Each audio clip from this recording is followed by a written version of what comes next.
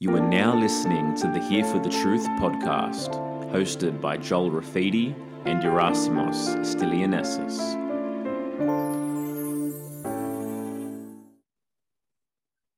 All right, everybody, welcome to episode 49 of Here for the Truth podcast.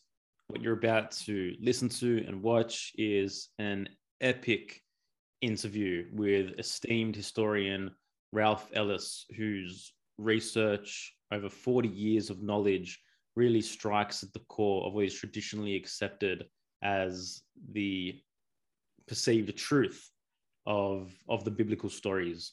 In the first half of this episode, we discuss the biblical story surrounding Egypt, the Exodus, Moses, and in the second half, we get into who is the real Jesus, who was the Jesus Christ that we know today, and what were the true circumstances surrounding the story that takes place in the gospel. This episode may present as challenging to some listeners and viewers who are coming from a particular dogmatic reference in terms of Christianity. However, with an open mind, there is a great wealth of knowledge and understanding to be taken away from this episode. And we understand that you guys are here for the truth. So we'll leave you with that. And without further ado, here is episode 49 with Ralph Ellis. All right, everybody, good to be here with you all. Welcome to episode 49 of Here for the Truth podcast. And this is an episode that I certainly am excited for and have been looking forward to for a while now. We have Ralph Ellis. Ralph has been researching biblical and Egyptian history for more than 40 years. Being independent from the theological and educational establishments allows Ralph to tread where others do not dare. And it is through this independence that Ralph has discovered so many new biblical and historical truths. Ralph, welcome to Here for the Truth. Good to be with you. Thanks for the invitation. Absolute pleasure to host you.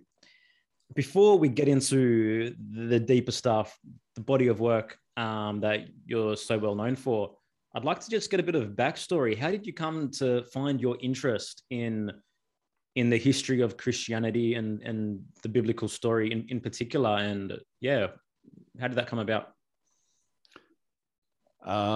Sort of by accident, I suppose. I was forced into it because I was always skeptical from the very beginning.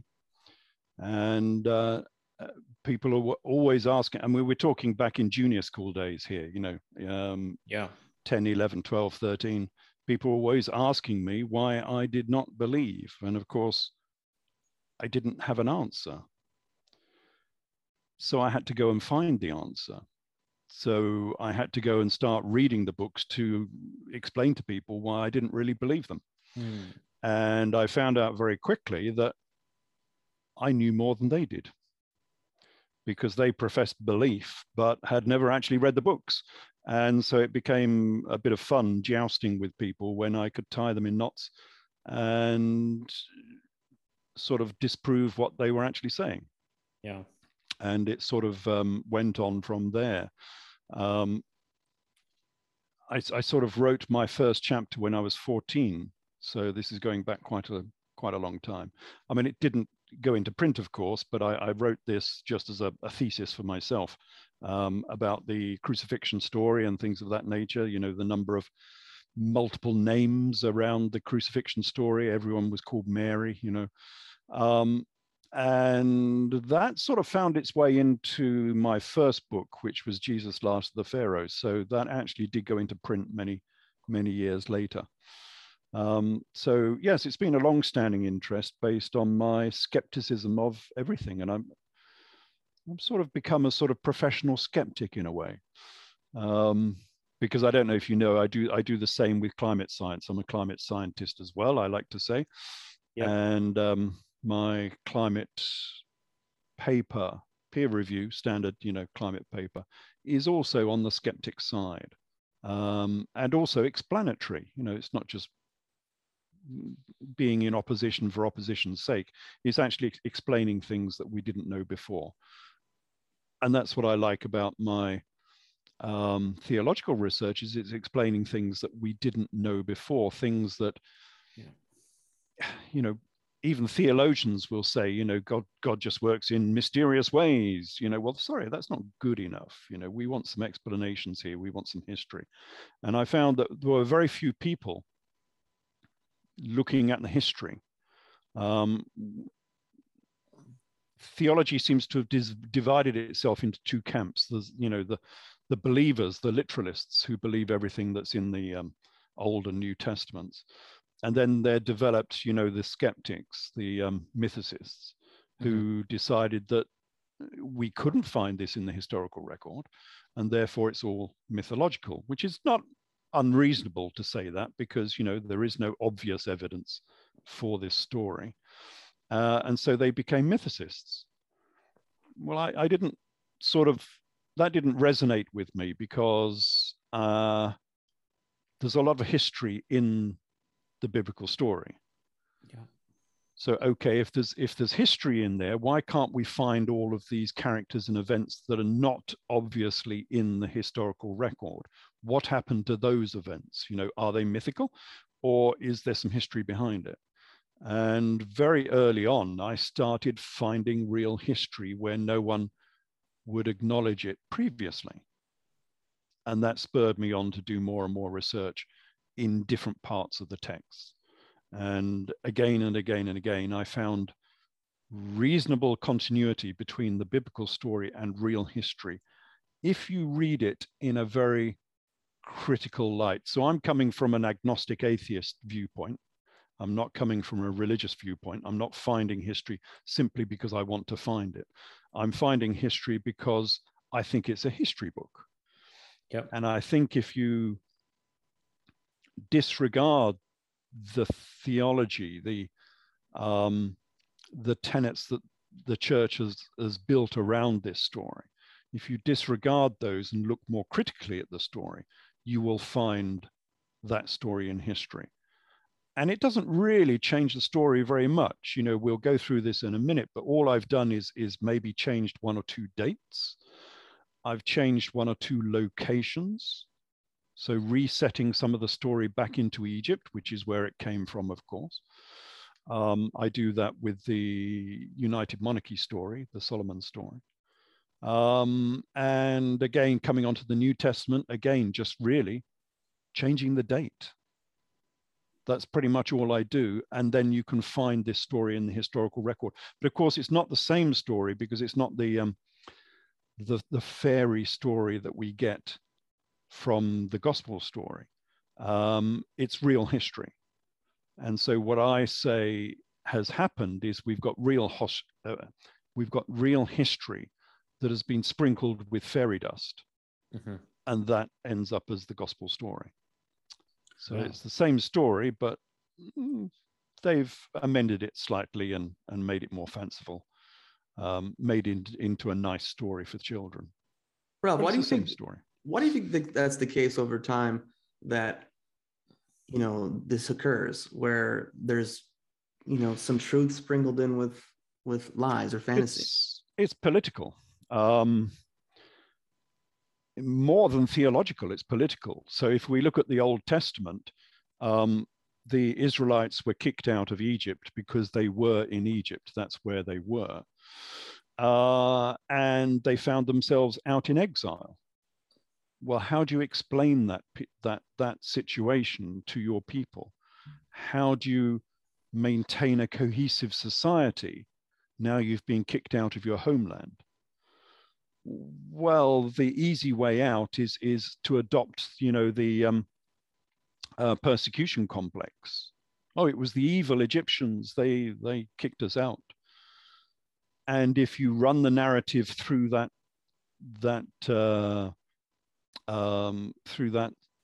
set of glasses, that you want to give this political explanation as to the reason you're stuck in somewhere else in exile, then you have to change the story very slightly to meet that expectation. So, you know, everything to do with Egypt has to be evil. It was the evil Egyptians.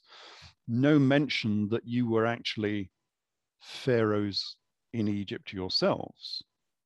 You don't want to mention that. It was the evil Egyptians persecuting you, and therefore the story has to change. But we know that the Israelites were pharaohs in Egypt because Josephus Flavius says so. And then everyone, regards Josephus Flavius, the first century historian of Judea, as a fairly good historian. But then when he says something that is political, you might say, it's rather explosive, they ignore it. So Josephus Flavius says that the Hyksos pharaohs of Egypt were our people. He is saying that the Israelites were the Hyksos, and yet everybody disregards that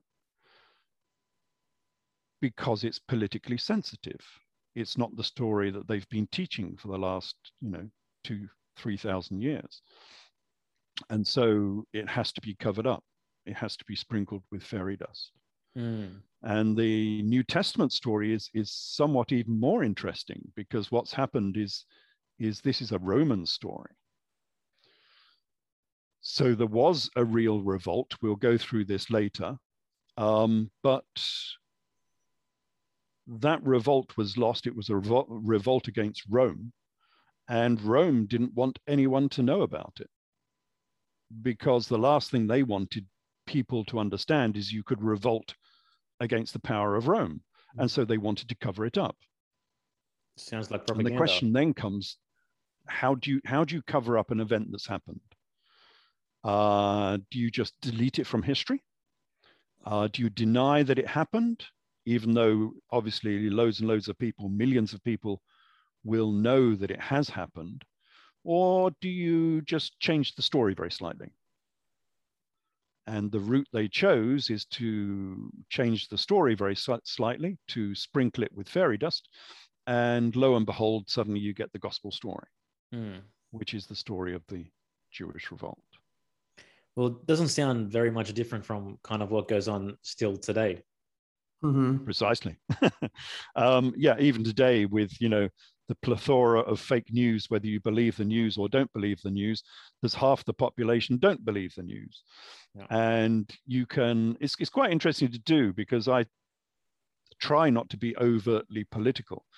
And you can watch one news program about a specific event, and then watch another news program on another channel about exactly the same event. And it's as if they are talking about two entirely different events, Nothing matches whatsoever between the two accounts of this story. Yeah. And that's just last year, that's not 2,000 years ago. So the ability to change the narrative is well known. And this, I think, was a very, very clever policy by the Romans. This is by the Flavian emperors, to change the story to their advantage, because of course the new story they crafted was all pro-Roman. Render unto Caesar what belongs to Caesar, turn the other cheek, obey your masters because they are appointed by God. Oh, well, that's just perfect, isn't it? For an emperor, just what the doctor ordered. So that is why the story got changed. It's political rather than theological. And people bought into it. And once one or two people buy into it, and once one or two people in power give their backing to it, it becomes a bandwagon. Yeah. And off it goes as a bandwagon. So you don't have to even coerce people into this. The people join the bandwagon because initially, probably because it gives them direct power. It gives them a channel into the aristocracy, into the emperor and so on, into the levers of power. But other people join in because it's a nice story. They're virtuous. They're joining this this wonderful society, this peaceful society, you know, for a better world, and God will look after me. Not you. No, he's not going to look after you. He's going to look after me. And so these people join on this bandwagon, and off it goes. And it gets more and more power. Yeah, that was my next question, is what is it about the nature of belief that hinders people from actually being willing to look deeper to what the facts or history may present? Because it seems like such a strong force to penetrate. And we're talking about now what I guess you're potentially propagating as propaganda that has been within the psyche of humanity for quite some time. Yeah, religion has always been personal. It's been about your relationship with God, and therefore your relationship with a deeper power that is maybe a greater power than the secular powers. So you have the secular powers in your boss at work, you know, within your family, within your region, within your nation, and you're subservient to all of these powers. But then there's this other power, which doesn't work for all these other people. It works for you. Mm-hmm. It's your relationship with this God. And so you've got this way of bypassing all of this power that affects your life and, you know, suppresses you and, you know, makes you go to work and do all of this. And suddenly you've got this other power that you can address and talk to that goes beyond that, that is your own personal power system. And people find that very helpful. You know, this power system, this God figure will help you pass an exam. Not sure why, but there we go. It'll help you pass an exam. It'll help you get a better job. It'll help you get a better life. It'll help you get better money. And so it goes on. So it becomes a very personal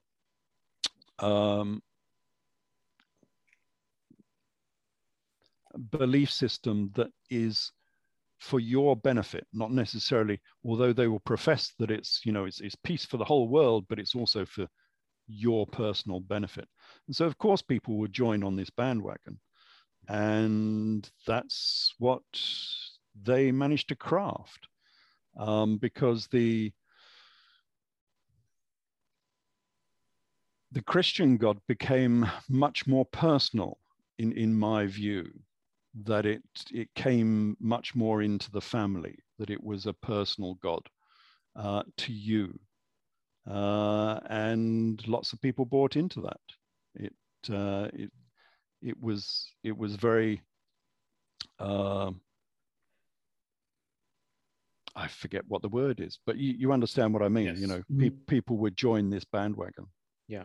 And then once more and more start joining it, then it's like, well, you know, go along to get along. You don't want to be the outcast. You don't want to be the only one that isn't believing it, because then what does that mean about you? And so then we get into like social psychology, yes, mass psychology, etc. Absolutely. The carrot and sticks. You find that a lot in Christianity. You find it even more in Islam.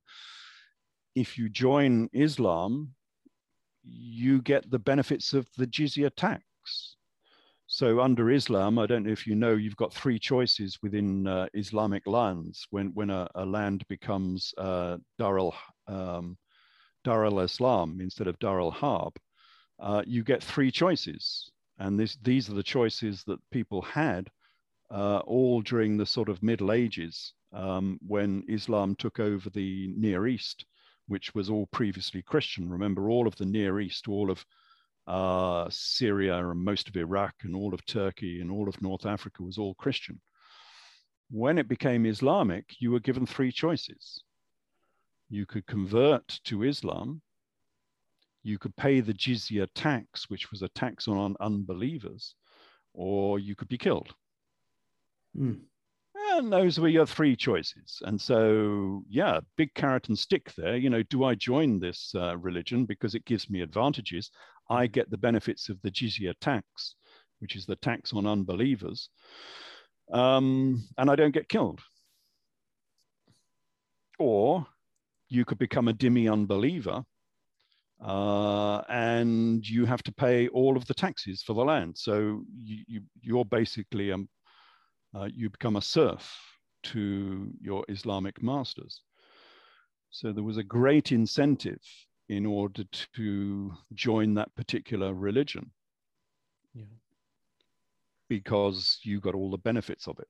I mean, that was the whole reason Islam was set up. You know, it was set up with Muhammad as being he was basically a warlord who was harassing all of the caravan trade across the Middle East and raiding caravan trains and taking the spoils from those raids.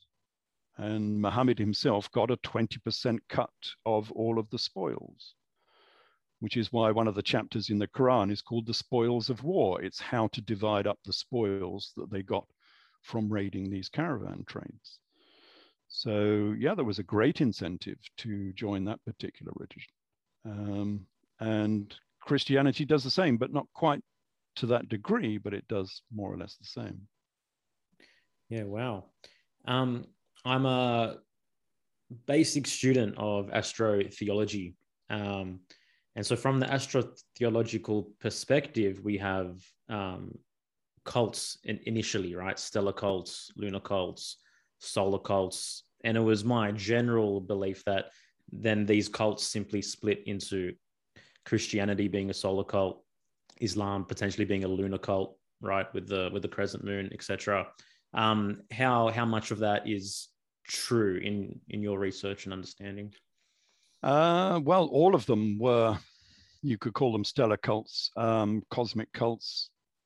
That was the original theology of ancient times. So you look back into Egypt and they worshiped the heavens. All of the gods were identified with heavenly bodies. I take that one step further and I say that some of the original gods of Egypt were the heavens themselves. Mm-hmm. So we have Nut and Geb was two of the very earliest primeval gods from Egypt.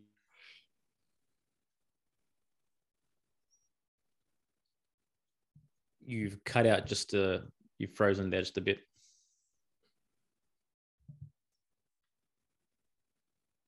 Let us know when you're back, Ralph, if you can hear us.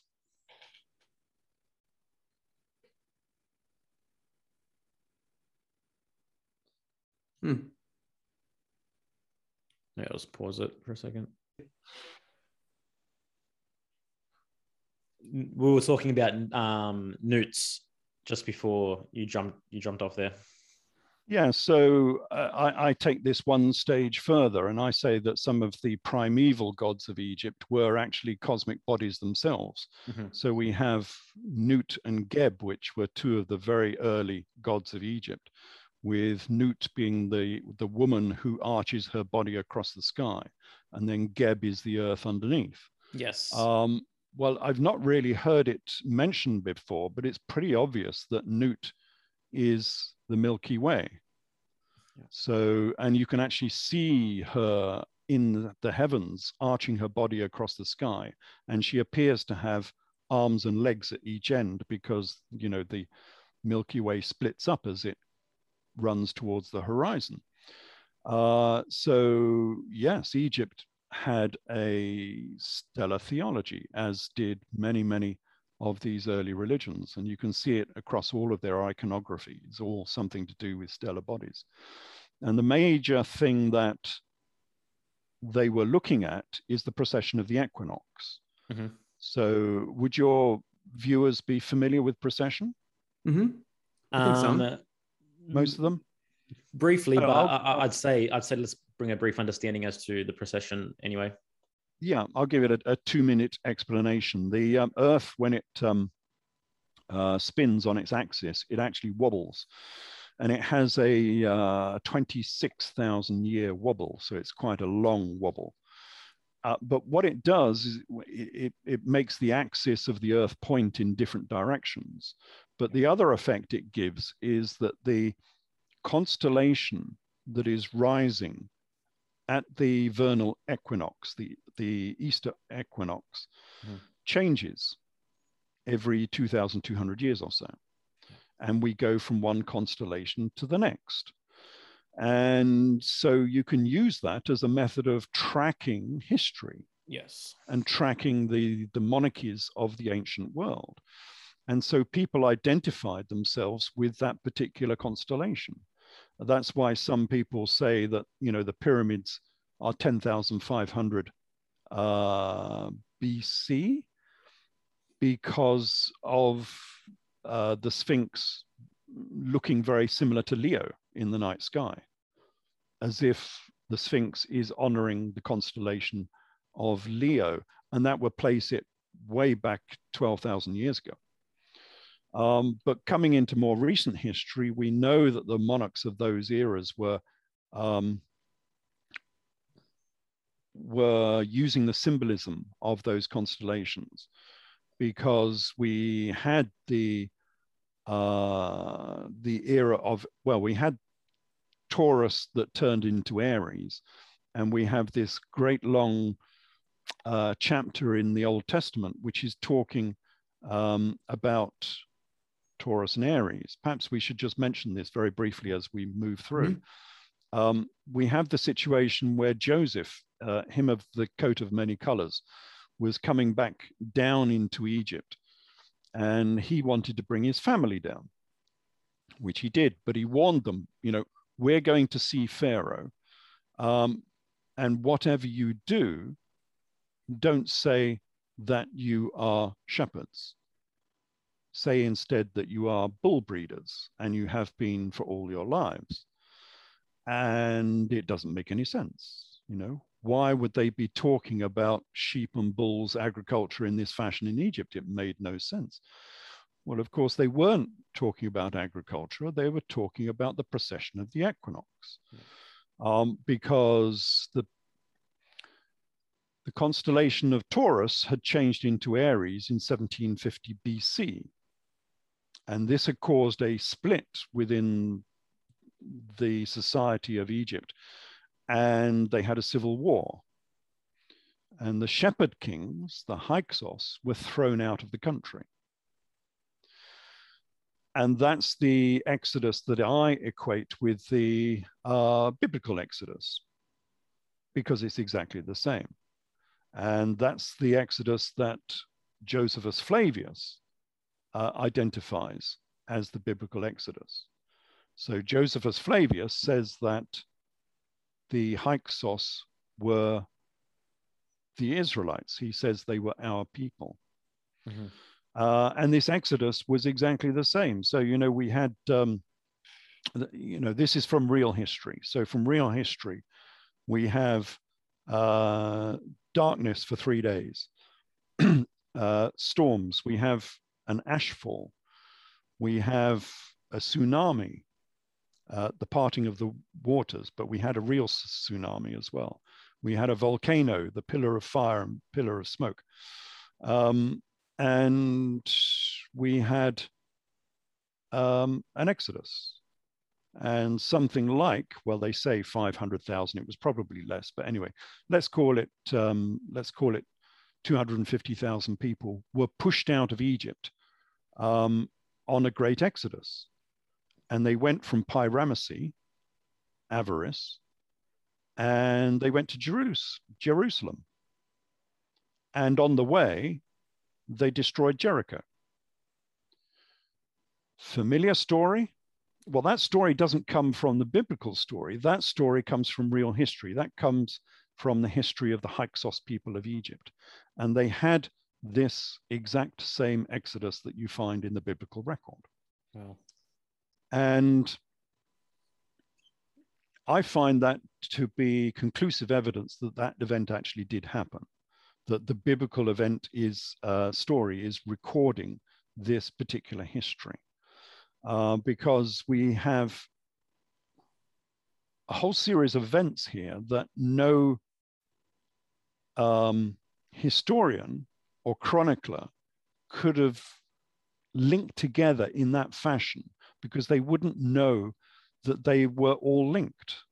And they're all linked, of course, because of a volcano. And that volcano was the eruption of Santorini in the Mediterranean. Now, that eruption happened in 1600 BC, and we're pretty confident of that date because of the carbon dating of that event on Santorini. And that was the largest eruption in recorded history. It was absolutely huge, where a whole island sank beneath the waves. Well, that would have caused a tsunami, of course. You don't get a volcano of that size without having a tsunami. And that's what's exactly what's recorded in the biblical story. Wow. We have the parting of the waters. The waters recede, as you know, from tsunamis. The waters just disappear. Mm-hmm. And if your army goes walking out along the beach, catching the fish which are flopping around on the shoreline, and then the waters come back in again, well, you've just lost your Egyptian army. And then the ashfall. Why would they mention an ashfall? And it's pretty specific within the biblical story. God says to Moses, "Take you handfuls of ash from the hearth of the fire and throw it into the sky, and it will become small dust in all the lands of Egypt." That is a pretty specific, it's not talking about snow or mist or dust or something. It's ash from the hearth of the fire, which landed all across the lands of Egypt. When did that happen? It happened during the Santorini eruption. And we know it did because we found the ash in the historical record in Egypt. So it would have caused it would have caused a pillar of fire and pillar of smoke, because that's what you see, if there is a volcano, you will get a pillar of fire and a pillar of smoke. It will cause darkness for 3 days. It will cause, it caused, how did Josephus describe it? The air was so thick to breathe that people were inwardly consumed by the air. Wow, I'm sorry, but that's exactly what happens in the long range fallout from a volcano. You get all of this dust coming down from the volcano, which is full of silica shards, and it will, if you're not careful, inwardly consume your lungs. So it's a perfect description. And this is not just simply a black swan. A black swan event is something so obscure you could never invent it in a story. This is 5 black swans all at the same time. And yet some chronicler in the Bible knew that all of these black swans were linked together because they are linked to a large eruption. And that eruption was the eruption of Santorini, which happened in approximately 1600 BC. And of course, just after that eruption, we have the exodus of the Hyksos peoples. And they all go off on this exodus. And they basically, because the nation was split, this wasn't really a problem about the volcano, but there was a theological split after the volcano erupted. So it caused, someone had to be to blame, someone must have upset the gods. And so it caused this civil war within Egypt, which resulted in the exodus of the Hyksos peoples. And the Hyksos, they all went from Pyramisi, famous place. It was actually called Avaris at the time, but there we go, it's the same city.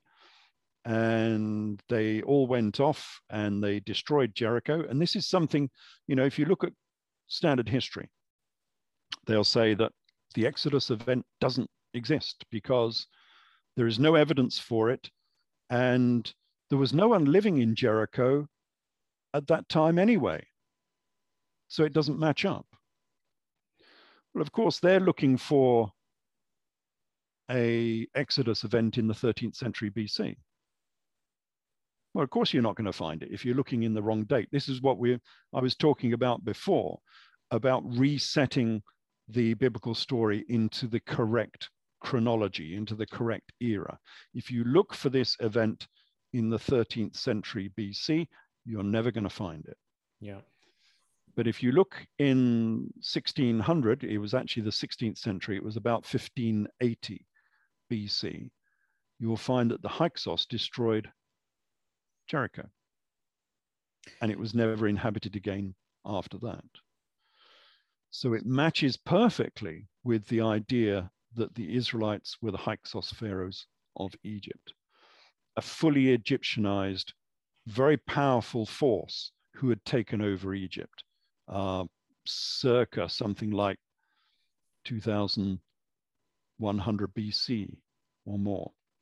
So I just want to clarify one thing. So the Hyksos people, are they Egyptian when they're in Egypt and they're known as Israelites as they trek to Jerusalem, or are they Israelites in Egypt already? They adopted a new name, quite obviously, because they were not known as Israelites when they were in Egypt, only after the Exodus. At the time, they were known as the Haikokasut. Mm-hmm. And the Haikokasut, from the Greek, we call it Hyksos, but it's the Greeks weren't very good at pronunciating any of the Egyptian names. So the original is the Haikokasut, which tends to mean the kings of the foreign countries, is what you will say. But Josephus Flavius says that that name, Haikokasut, means the shepherd kings. So they were known as shepherds, exactly the same as the patriarchs were known as shepherds. They had the same title. And we know that's probably true because Haikokasut is spelt with the shepherd's crook. It's a good indication that it might mean something to do with shepherds. Yeah. So they were all called shepherds. And this is why when we come back to, after that long digression, if we come back to Joseph, him of the coat of many colors, when he's talking to his brothers, he says, don't say to Pharaoh, because this is after the Exodus, of course, don't say to Pharaoh that you were shepherds, because otherwise you'll be thrown out of the country. Say instead that you have been bull worshippers, you have been bull breeders. They're talking about agriculture here. But of course, they're not talking about agriculture. They're talking about religion, and they're talking about the Apis bull of Egypt, which was the great and the standard religion in that era, until someone changed it into the worship of sheep and the shepherd kings. Why did they do that? Because the constellations had changed in the heavens above. So in 1750 BC, Taurus changed into Aries. And this is a real astronomical event. You can't deny that it happened. Yeah. It happened in the heavens above. We know from, if you look at any standard planisphere today that has precession on it. So what Joseph was saying is, don't say to Pharaoh that you are shepherd kings, ex-shepherd kings, coming back down into Egypt, because otherwise you'll be thrown out of the country. Why? Well, because only X amount of time before, say a century before, they just had a civil war in Egypt. Of course, they're not going to be wanted as shepherd kings, as shepherds back into Egypt. And well, despite all of the advice, of course, the brothers say, actually, we're shepherds. And for whatever reason, and they are still allowed to stay in Egypt. But anyway, that's the story as given by the Torah. But the important thing to note is that none of that makes any sense in the classical fashion. It doesn't make any sense in terms of agriculture, and it doesn't make any sense in terms of the chronology that they are using. And that's why people cannot find it in the historical record, because it's not there. If you look in the 13th century BC, you're not going to find any of this history, and it has no meaning. But if you look in the 16th century BC and you recognize that it's not talking about agriculture, it's talking about the procession of the equinox, the standard thing of Egypt, everything had something to do with the cosmos, then it suddenly makes sense. Yeah.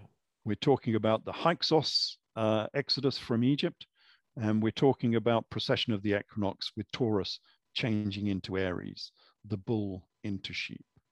Hey Ralph, are you one of the only ones that has found this discrepancy between the dates and been able to connect the dots?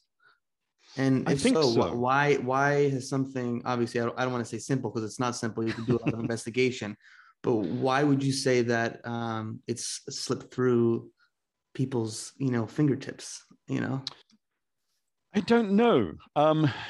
Various elements of this have been discussed before. Of course, the procession of the equinox has been discussed before I was discussing it. It's been discussed with regard to Jesus, of course, because Jesus was born as a Lamb of God, but became a fisher of men. And that was because in 10 AD, Aries turned into Pisces in the heavens above. So again, there was this momentous change of the great months, I call them. We have a standard month in which the constellations will change, as you know, from, your standard newspaper column will have all of the constellations for each month. Mm-hmm. Well, they do for each 2 millennia as well. So you could have, exactly the same with the constellations changing for every couple of thousand years. And there was another change in 10 AD because that constellation was a bit smaller. And that's why Jesus was born as a Lamb of God, but became a fisher of men. He went from Aries to Pisces.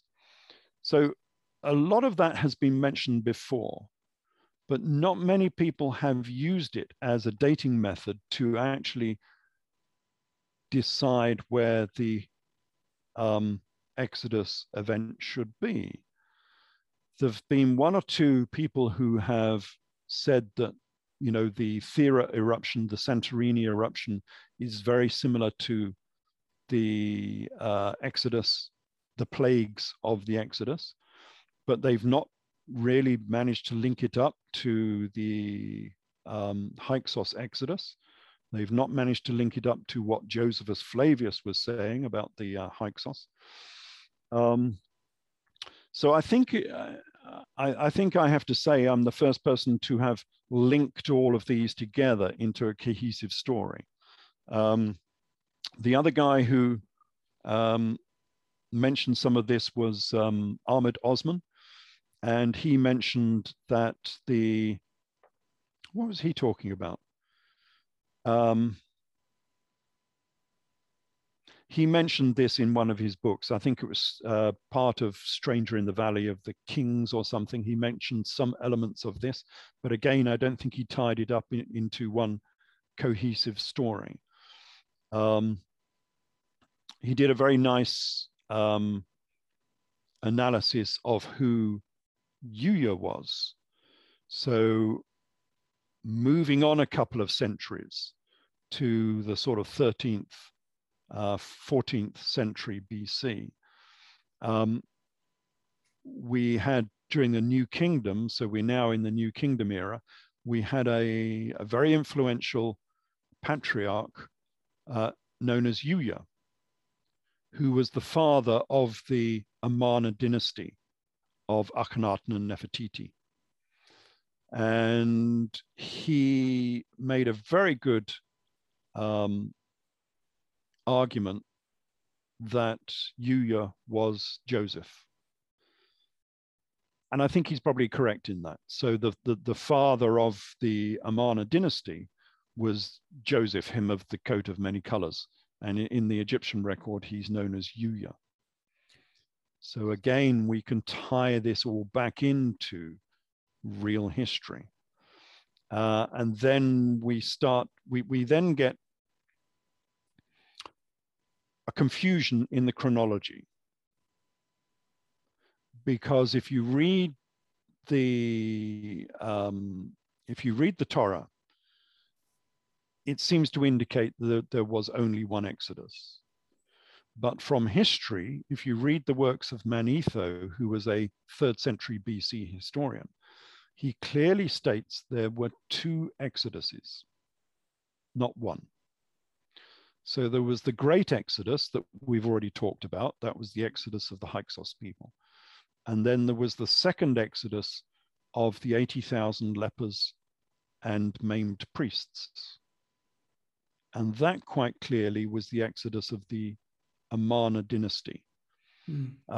So if viewers are not familiar with Amarna, Pharaoh Akhenaten set up his own new commune in Middle Egypt. So he set up this commune, and I'm just going to have a look because I've forgotten the name of the film, because sometimes it's very difficult for us to imagine what these events were like from history. And I think it's called Wild Country.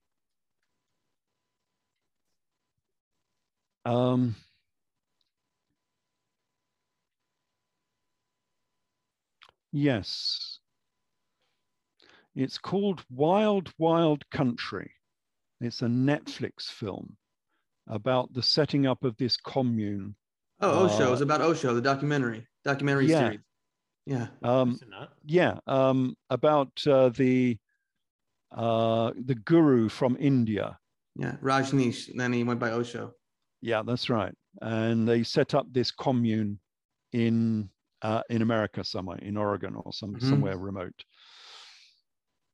That film is the Amarna story.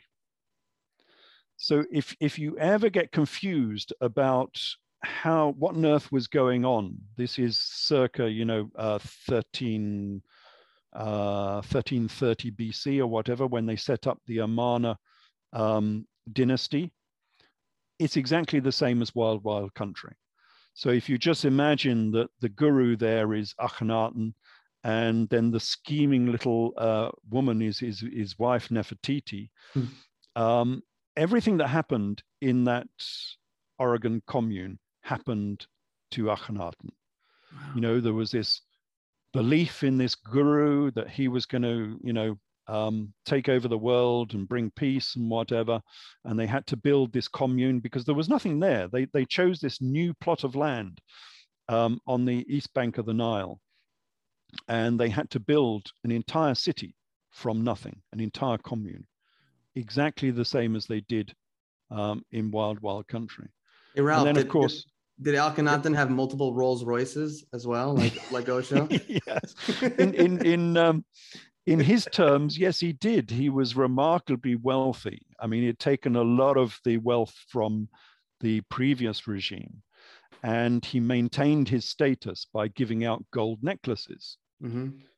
And that's how it was sustained. It was sustained on a belief in this, this new religious commune, this new belief system, because he was the first of the monotheists, setting up his new belief system in just one God, and he was destroying all of the other gods, and he was correct and everybody else was wrong, and they took over the whole of Egypt eventually, very much like this commune was doing. You wouldn't believe, if you've not watched this film, what they were getting up to. They were so convinced of their correctness, they tried to poison the local town to get rid of all the detractors that were stopping them from expanding. So they tried to poison them all. And then, of course, it started to collapse. There was greed, there was machinations, there was, you name it, it happened. And this commune started to break up, and then they all went on an exodus because the commune failed and they all had to go on an exodus. Well, exactly the same happened, of course, in Egypt, and Akhenaten and Nefertiti and all of the rest of them, they all had to go on an exodus. And this is what Manetho is talking about when he describes the exodus of the maimed priests and lepers. Now, Josephus, I don't know why, takes this rather literally, And he says, this is a stupid account because you would never find 80,000 lepers in Egypt and the priests would not all be maimed and so on. And he takes it ever so literally. And you're thinking, hold on a minute, Josephus, how dumb can you get, you know? He's talking about not real lepers. He's talking about theological lepers, because these were the guys who were trying to change the whole belief system of Egypt. And it failed and they got kicked out. And of course, they would call them theological lepers. And so this was the great exodus of the 80,000 lepers from Egypt. And what the biblical story has done is it's taken these two Exodus events and it's combined them into one.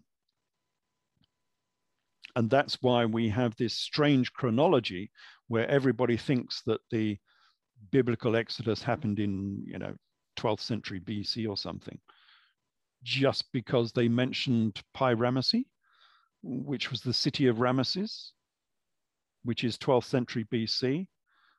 But it's exactly the same city as Avaris, which is where the Hyksos were. Mm-hmm. It was the same city with a different name. Obviously, cities don't, just disappear from the face of the earth necessarily. Yeah.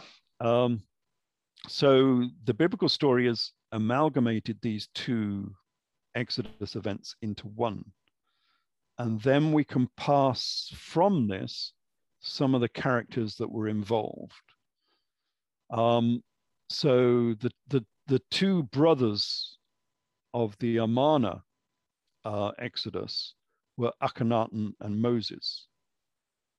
And the two brothers of the biblical Exodus were Aaron and Moses. And of course, if you read the glyphs of Akhenaten incorrectly, his name was Aaron. It doesn't take much of a misreading of the glyphs to turn Akhenaten into Aaron. And so this is the biblical Exodus. It's now talking about the smaller Exodus of 80,000 lepers and maimed priests who were monotheists. And of course, Akhenaten was the first of the monotheists. So while we're here and we've touched on it, can you shed light potentially on the true history of the primary Moses story with the commandments and Sinai? Yes. Yeah, that's an interesting story. So from Manetho, we are told that they were pushed out of, because initially he says that they were in the stone quarry on the east bank of the Nile. And of course, that is what Amana was. It was a stone quarry because there was nothing there. They had to quarry their entire new city out of nothing. So it would have, the whole region would have rung with people cutting stones out of the cliffs to make their new city. And of course, people making mud bricks to make their new city. And of course, they ran out of straw. So Pharaoh Akhenaten got annoyed and started shouting, "You are lazy, you are lazy. You will make mud bricks whether you have straw or no straw." Remember the quote from the Old Testament? The only thing the Old Testament doesn't do, and it does this all the time, is it just leaves out the little bit of information that will tell you what it's talking about, like the name of the Pharaoh. If that story had told you who the Pharaoh was, you would know exactly what's going on, but it just says Pharaoh got upset with the Israelites and forced them to make bricks. Well, if it had just said Akhenaten, we'd have known what it was all about. And the problem with that is they try and blame it on the Egyptians, the Pharaoh. What they don't say, it was their own Pharaoh who was getting upset. So their own leader had turned into a bit of a tyrant and was now ordering his people to make bricks, whether they had straw or no straw. So that was the story. And we were going up with Moses, weren't we? So Moses goes up because they're kicked out of Amarna, which is in Middle Egypt, and they go up to, they were given, according to Manetho, they were given Avaris or Pyramisi, which had been the previous city of the Hyksos. They were given that as a refuge by the other pharaoh who was now down in southern Egypt, who was trying to kick them out. So they ended up in the Nile Delta. And of course, what do they do on the Exodus? They go to Mount Sinai. Okay, where is Mount Sinai? How do the Israelites lose their sacred mountain? These are people who record everything. Every last name of every last, monarch, courtier, prostitute, pimp, everybody is named in the Bible. But they lose, well, they lose the name of the pharaohs, which is really unfortunate because they lose the chronology, but they lose their sacred mountain.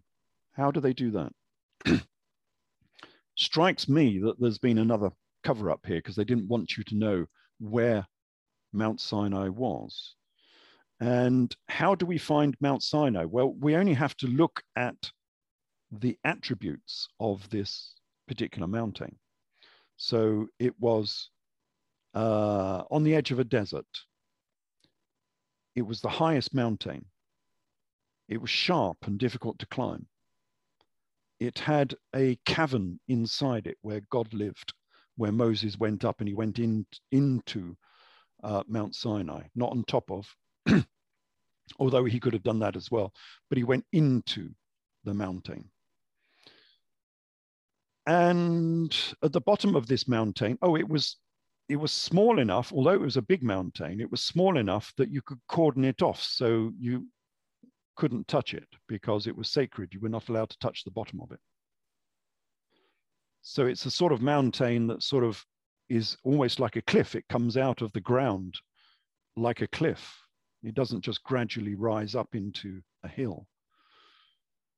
And at the bottom of Mount Sinai, there was a pavement that was smooth and black or dark blue and looked like the night sky. Okay, so where do we find this mountain? Well, we can see it, we can identify it by its absence from the biblical record. The trick is you get a digital version of the Bible and you type in Great Pyramid. And it'll run through the Bible and it'll say, nothing found. How's that possible? These are guys who lived in Egypt for 400 years. Joseph was the prime minister of Egypt and high priest of Heliopolis, which is just down the road from the Giza Plateau. And he never, ever went to the pyramids for a cup of tea. It's not possible, is it? The secret that they don't want you to know, which is why they have deliberately lost their sacred mountain, is that Mount Sinai is the Great Pyramid of Egypt. Yeah. And it conforms to all of those requirements. It's on the edge of a desert. It's the largest mountain, the largest pyramid in the whole of the country. It's sharp and it's difficult to climb. It has a cavern inside it. It's delineated from the ground. So you could put a cordon around it, a fence around it, so you can't touch it because it was sacred. And at the bottom of the pyramid, on the eastern side, going out on the eastern causeway, there is a black basalt pavement that looked like the night sky. Mm. So Moses was not going up some obscure, rugged mountain in the Sinai Peninsula. he was going up the sacred mountain of the Egyptians, of the Hyksos Egyptians, which was the Great Pyramid of Egypt. And we know that the cavern at the bottom of the Great Pyramid was always open because Strabo tells us so. He gives a description of it. So Strabo, first, second century BC, he knew how to get into the Great Pyramid through the original entrance. And he describes the door that was on the entrance to the pyramid.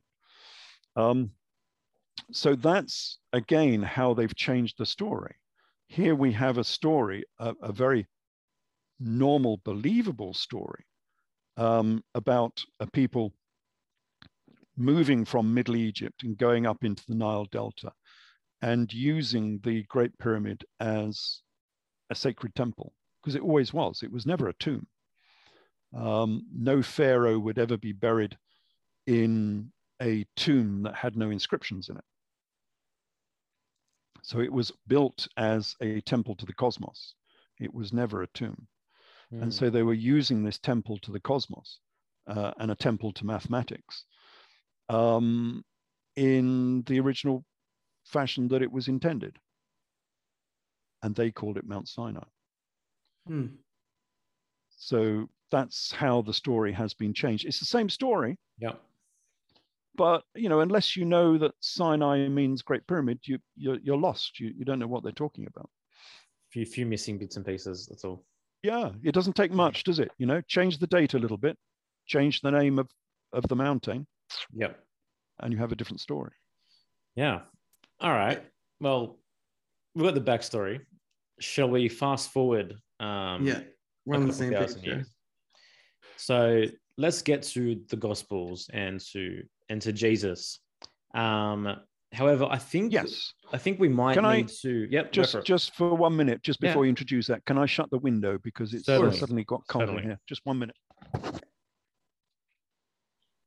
Okay, so the gospel and the story of Jesus. However, I think we might need to bring some clarity on who actually the notorious character of Josephus Flavius is before we get there. Yeah, Ralph, I've heard you refer to him as Quicksilver Quilled Charlatan, someone who's had the most influence in the world. So I'd love for you to talk more about that.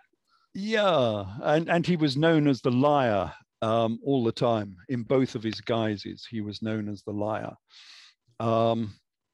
Because here's the guy who crafted Christianity. As we were talking about before we started this, the guy who made Christianity was Saul. Saul wrote the majority of the books in the New Testament. It was Saul who created what I call simple Judaism. So there was a split between the two churches. Jesus was a Nazarene Jew, and not one jot or tittle of the Mosaic law would be changed.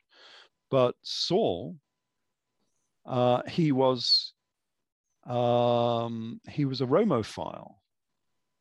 He was a citizen of Rome, and he invented what I call simple Judaism.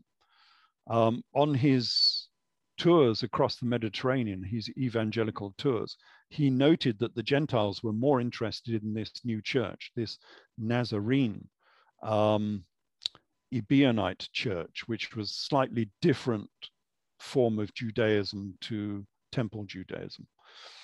But the Gentiles were more interested in this than traditional Jews. And so he went to James and said, look, can I preach to the Gentiles? And James said, yeah, off you go, chum, because he was only a youngster at the time. And probably nobody thought any more about it. So he goes off and he gathers quite a following. And the following grew and grew and grew until his church was actually more powerful than the Nazarene church. Which is why and it was from his church, his Romophile Gentile church of simple Judaism that had dropped most of Mosaic law, of course, and circumcision and all of those other shibboleths of Judaism, became much more powerful than the Nazarene church. And that became Christianity. Is Saul known as Saint Paul as well? Is that Saul is? I always call him Saul because his name was Saul.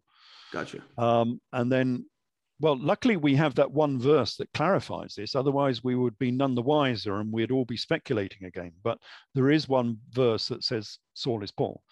But he was renamed Paul because Paul means the junior, the youngster, which is what he was. That's important in a way because we'll see who he was in a minute. But he was the youngster. That's why they called him Paul. It's like calling him Junior. So he was Saul Jr. His original name was Saul. And that's probably original name. I don't know. It's based obviously on the original King Saul. Yeah. So it's a reasonable name for someone to take. So Christianity came from Saul. So anyone who believes in Christianity is believing in the enemy of Jesus. Because Christianity did not come from Jesus. He was a Nazarene Jew. The only church that really later on came from Jesus was what they called the Jewish Christians, which were the Ebionites over in modern Jordan and so on. But they didn't last very long. They only lasted a couple of centuries. And I suppose there's some influence, some evidence that they lasted in the Galilee region for a while because of the Jewish zodiacs there. We'll look at those in a minute. Yeah. So just to be crystal clear, because I don't think we made the connection, Joseph Flavius is Saul, is St. Paul. Yeah, but you have to wonder, that's the trouble with this story. We have this guy who's Saul, who is Paul, who is missing from the historical record. Mm-hmm. Why is he missing from the historical? Why are all these famous characters suddenly missing from the historical record? We have so much real history in the gospel events. You know, all of these emperors are named and governors of Syria and Judea, they're all named. The kings of Judea are all named. And then suddenly we get these very important characters who cannot be found in the historical record. People like Saul Paul. Why is that? Why have they dropped off the historical record? Why can't we find them? The reason is because they don't want you to find them, because it changes the story too much. And in this case, it changes the chronology. It doesn't change the story. Well, I suppose it does, because these people become more important, more powerful than they're made out within the gospel text. But the main thing it does is it changes the chronology, and therefore it changes the politics of what the gospels were about. So for many reasons, I immediately saw, and this is years and years ago. I mean, I wrote about this in 97 in my Jesus Last of the Pharaohs. And that had been based on even earlier work from 10 years before that. It was pretty obvious to me that there was a very, very similar character from the historical record who was very, very similar to Saul Paul. And that was Josephus Flavius. And they are very, very similar indeed, including both being on the same shipwreck on Malta. So both of these characters, Saul and Josephus, were sent on a prison ship to Rome to go and see Nero. And the ship was called it had a name. It was the Castor and Pollux. So the ship has a name, and they go off to Cyprus first, and then they go down to go to Naples in Italy. And they get caught in a storm. And it's a very good description of a boat being caught in a storm. And they get wrecked on Malta. And then they both, later on, they both survive, and they both get taken to Naples and then to Rome to go and see Nero. well, is this two characters on this same boat in this same shipwreck, or is it just one character?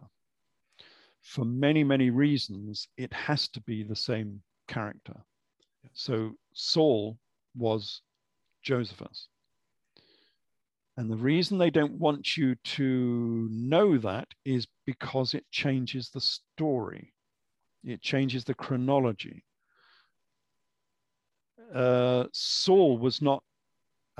Josephus was not born until AD 37, which is much later than they insinuate. Although there is no history for Saul whatsoever. We don't know who this guy was. And they all say, when I came out with this, that can't be true because Josephus would have been too young. And I had to turn around and say, well, no, that's not true at all, is it? His first evangelical tour was in about AD 52, which would have made him 15 years old. And they say, oh, it's too young, it's too young. And I'm saying, no, hold on a minute. No, he was a man at that stage. As a Jew, you become a man at your bar mitzvah at age 14. So he was a man. Okay, he was a young man, but he was still a man.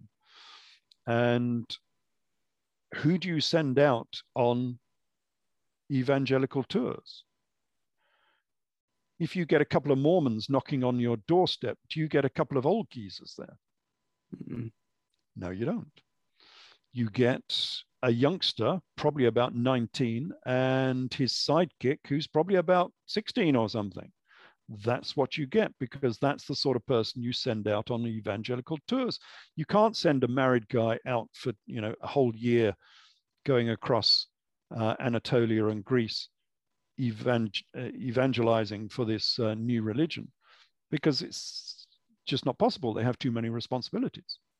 You send out the youngsters, and that's exactly what happened to Saul Josephus. And it makes sense. If you are open enough to change your mind about various things, it makes sense, because who was Josephus? Well, we get another similarity with the Acts of the Apostles, because in Acts of the Apostles, we have Saul, again, same guy, going out across Galilee and Syria as far as Damascus, arresting people, arresting these proto-Christians and putting them in prison. Well, how was he doing that? Under what authority was Saul arresting Christians and putting them in prison? Who was this guy? We're not told. Who gave him this authority that he could go out across Galilee and Syria and arrest people and throw them in prison? Well, as Josephus Flavius, of course, we know exactly why he had this authority, because Josephus Flavius was the army commander in command of Galilee. And what he was doing was chasing a guy called Jesus all across Galilee. Saul, Saul, why are you persecuting me? As Jesus said to Saul. It's exactly what Josephus Flavius was doing. He was putting a guy called Jesus in jail in Galilee. And you might say, oh, that's great. Even as Christians, we can say, hey, we've found the biblical Saul in the historical record, and therefore we found the biblical Jesus in the historical record, because those two stories match. And Christians will have to say, no, that's not him at all. Go away. Don't mention that. Because it's the wrong type of Jesus. The guy we found is not necessarily the biblical Jesus. The guy we found is Jesus of Gamala, who was the governor of Tiberias in Galilee, on the shores of the Sea of Galilee. And he was quite rich and powerful. And this was the AD 60s. This was not the AD 30s. We're 30 years, 40 years after the standard life of Jesus here. It's what I call the chronological chasm. Nothing makes sense if you put it into the AD 30s. That's why you can't find the historical Saul and the historical Jesus and these historical events, because they've relocated it deliberately in the wrong era. The 40-year chronological chasm. If you fast forward from the AD 30s, AD 20s and 30s, up into AD 60s and AD 70, suddenly all these events and characters pop out of the historical record, and you can find out who they are. So who's the Jesus I'm talking about? I'm talking about Jesus of Gamala. Sort of famous guy from, although he's been largely deleted, so it's very difficult to find references to him, but we do have references to him in the Talmud and in the works of Josephus. And what I'm saying here is that the biblical Jesus was Jesus of Gamala. Same name, of course, and a very, very similar character. This was a guy who was being persecuted and locked up in prison by Josephus Flavius, aka Saul. Same story. Saul, Saul, why are you persecuting me? This is a guy who changed sides. He had a flash of inspiration on the road, not to Damascus, but on the road to Jotapata, and he changed sides, the same as Saul did. He was a duplicitous character. Saul and Josephus were both known as the liars. Interesting. But this Jesus character is even more interesting in a way, because we have some details about him from the Talmud. And the Talmud says that Jesus of Gamala married Mary Magdalene. Now, that's a problem, you see. Well, that's a problem for a couple of things. Okay, it doesn't say he married Mary Magdalene. What it says is that he married Mary and Martha Bothus. But if you read Professor Robert Eisenman's, I think it's in his James, the brother of Jesus, he devotes a couple of 100 pages into proving that Mary and Martha Bothus were Mary and Martha, the Bethany sisters, because they both lived at the house of Simon. Obviously, Mary and Martha lived at the house of Simon, and Mary Bothus was the daughter of Simon Bothus. All the names are the same, and the events are the same. And anyway, to my satisfaction, Robert Eisenman proved that Mary Bothus was Mary Magdalene. And then at the end, he says, oh, no, they can't be the same person.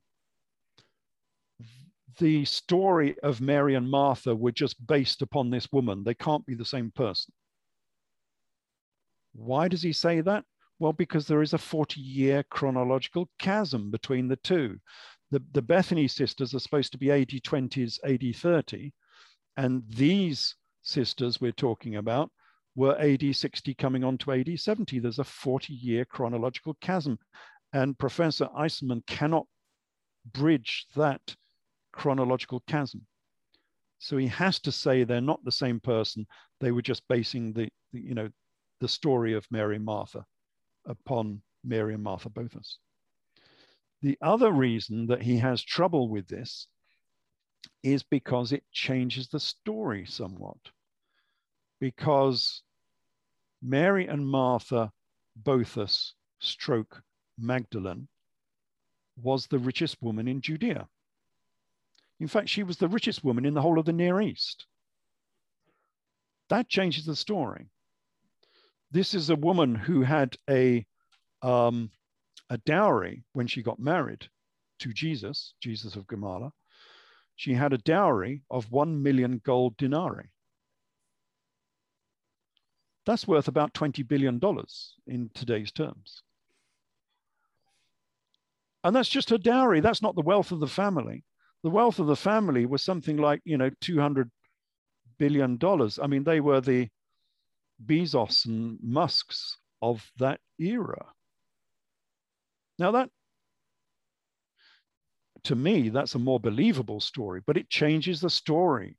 We no longer have this poor carpenter story. We have a story about important people. That's why their story was recorded, because they were important people from that era who were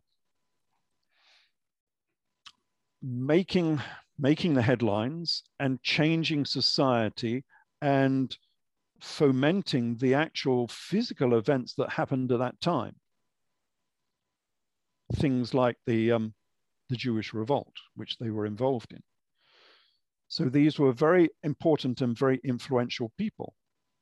That's why their story is so famous. Well, it makes sense. Even when I think about when I was growing up, going through school, like we learned about kings and queens. We didn't learn about carpenters. Precisely. I mean, that carpenter business is nonsense. Again, very easy to cover something up.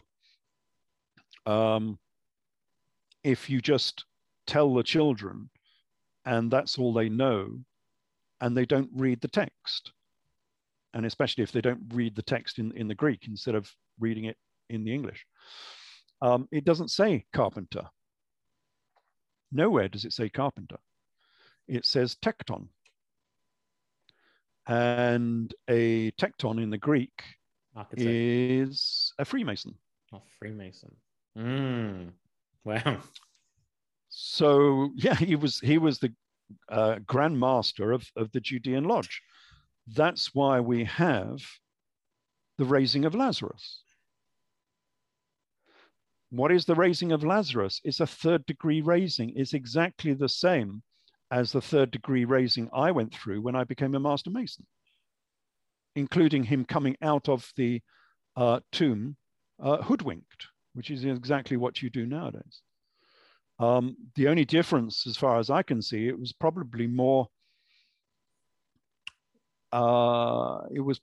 difficult as an initiation goes, because it sounds like they actually spent 3 days in the tomb, whereas nowadays you're just dead for 30 minutes, sometimes in a tomb, sometimes they just wrap you in a cloth, in a shroud, and you're only dead for 30 minutes before you're brought back to life. You go through a resurrection, basically. And Lazarus went through a resurrection, which is a funny thing, because if resurrections mean you're the Messiah, then surely everyone should be worshiping Lazarus, because he was resurrected first, long before Jesus was. So that doesn't make much sense. But it looks like that they went through a proper burial and resurrection, lasting maybe for 3 days, which is quite a trial. And that's what a lot of these initiations are when you go through an initiation into a brotherhood. It gives you an allegiance to that brotherhood, because you are solely dependent upon that brotherhood. So you've been locked up in a tomb, which has a rolling stone on the front of it, which you cannot move. And you're stuck there in darkness for 3 days. And you're wholly dependent on your brothers coming to rescue you after 3 days. And then you're reborn again into that new life, into that new brotherhood. That's what it's all about. And that's what the raising of Lazarus was all about. So yeah, he wasn't a carpenter. Got nothing to do with carpentry. Ralph, real quick, you mentioned in modern day, like masonry and being initiated, that you're dead for 30 minutes. What can you? Well, masonry goes back. A lot of people will say, "Oh, that can't be true because masonry is only recent. It only started in 1717 with the foundation of Grand Lodge in London." Well, that's not true. The whole story of masonry, all of the ritual you go through, is about the building of the Temple of Solomon. So the ritual within masonry is all based upon the united monarchy of Israel, of course, and Egypt in 900 BC, a long, long time ago. And that's where this ceremony comes from. It comes from, not from, and it's strange in that fashion because it's based on masons. It's not based so much about on kings and queens, or gods for that matter. So the guy who's venerated within masonry is not the king, it's not Solomon or David. The guy who's being venerated is Hiram Abiff, who was the chief architect of the United Monarchy. So their leader of this group is a Mason, a Freemason.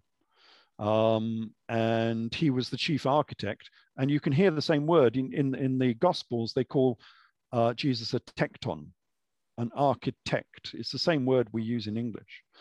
And he was the architect who was building the Temple of Solomon. And that's what this history is based upon. So Hiram Abiff was killed. He was killed by 3 Jewees, as they call them. And he was roughly buried in a shallow grave.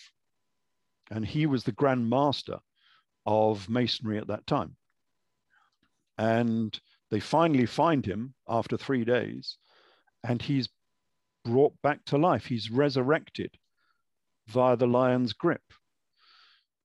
And that's what you do in the ceremony. So you become Hiram Abiff. You are killed in the same manner with 3 blows to the head. And you are buried in a shallow grave, which in most lodges is just a shroud, basically, because they can't afford any shallow graves.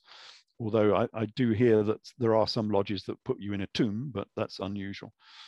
And then you are resurrected again after 3 days. Well, it's only 30 minutes, of course, but there we go. A symbolic 3 days have passed. And so you go through exactly the same ceremony as Lazarus did when he was inducted into the Judean lodge. So this is a very old fraternity that goes back to the beginning of the Egyptian pyramid building era, because there are groups of Masons, because even Masons don't know their own history.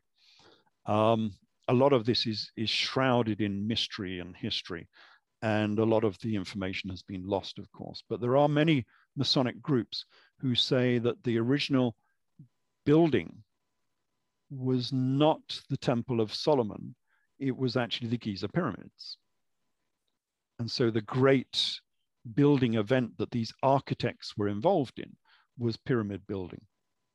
And that takes us back into, the mysteries of time. Yeah. So it's a very, very old institution that has, lasted through many millennia. Wow. So should we just call this episode Jesus Was a Freemason? You could do. Dude, our brains are totally aligned. That's exactly what I was thinking, just in terms of whether or not it was the title or not. I was just like, so Ralph, what you're saying is Jesus was a Freemason. Yeah. All right. Which is why you get so much building technology, of course, within the Gospels. That's why Jesus was called the cornerstone. Oh. That's why his primary disciple was Simon, who was given the title Peter, the rock, the stone. In fact, he was called Peter Kephas, the stone. Oh, yeah. Petra means rock in Greek. Means rock. So does Kephas, means rock. And they had a very specific rock they were talking about. Since we're here, and it's allied to the gospel story. The sacred rock they were talking about was the omphalos. So we have this sacred rock that has gone through history, that has been linked to these people, because it was Jacob's pillow. Jacob's pillow was actually a rock. It was a mastaba. It was a small pyramid, which he poured oil upon, because that's what you did with this particular rock. It was the Benben stone of Heliopolis. We're talking thousands BC here. It was taken to Greece because of the Greek invasion of Egypt, where it became the omphalos of Delphi. the great Omphalos stone. And there's still some copies of that if you go to Delphi today. It's a sort of like a domed, it's not as big as the one in Delphi. It's only about, in American terms, about 2 foot high or something. So it's quite small. And then it was taken to Parthia with Alexander the Great. And then it came back again and it went to Edessa. As you know, I link the biblical story into Edessa. We've not talked about that. Mm-hmm. It ended up in Edessa. And it was obviously linked to the gospel story because the keepers of the sacred stone were known as the Galli, the Galileans. And of course, Jesus and Saul were both Galileans. And everyone says that, oh, okay, that's because they lived in Galilee. Well, I don't think it is, actually. I think it's because they were Galli priests. And the Galli priests who looked after this sacred stone were supposed to be eunuchs. And that's why I'm just looking for the quote here.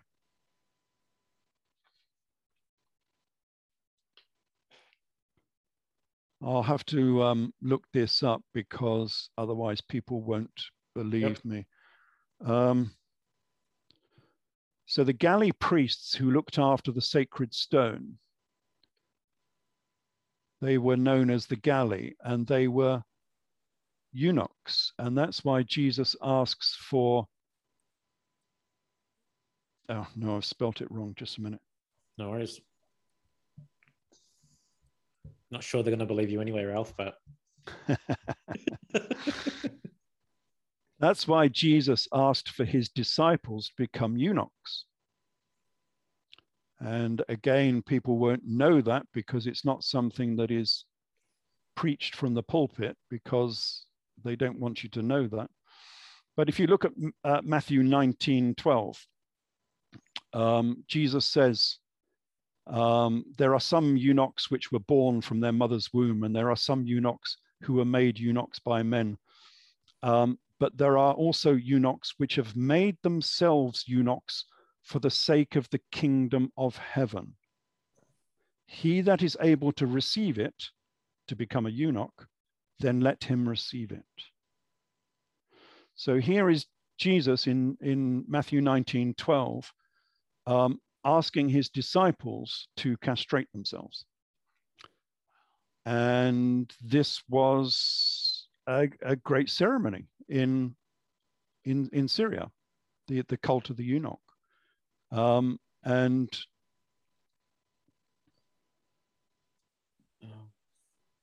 unique. Yeah. It's all a bit different to the standard story, but I mean, this is what it actually says. And I'm just looking up.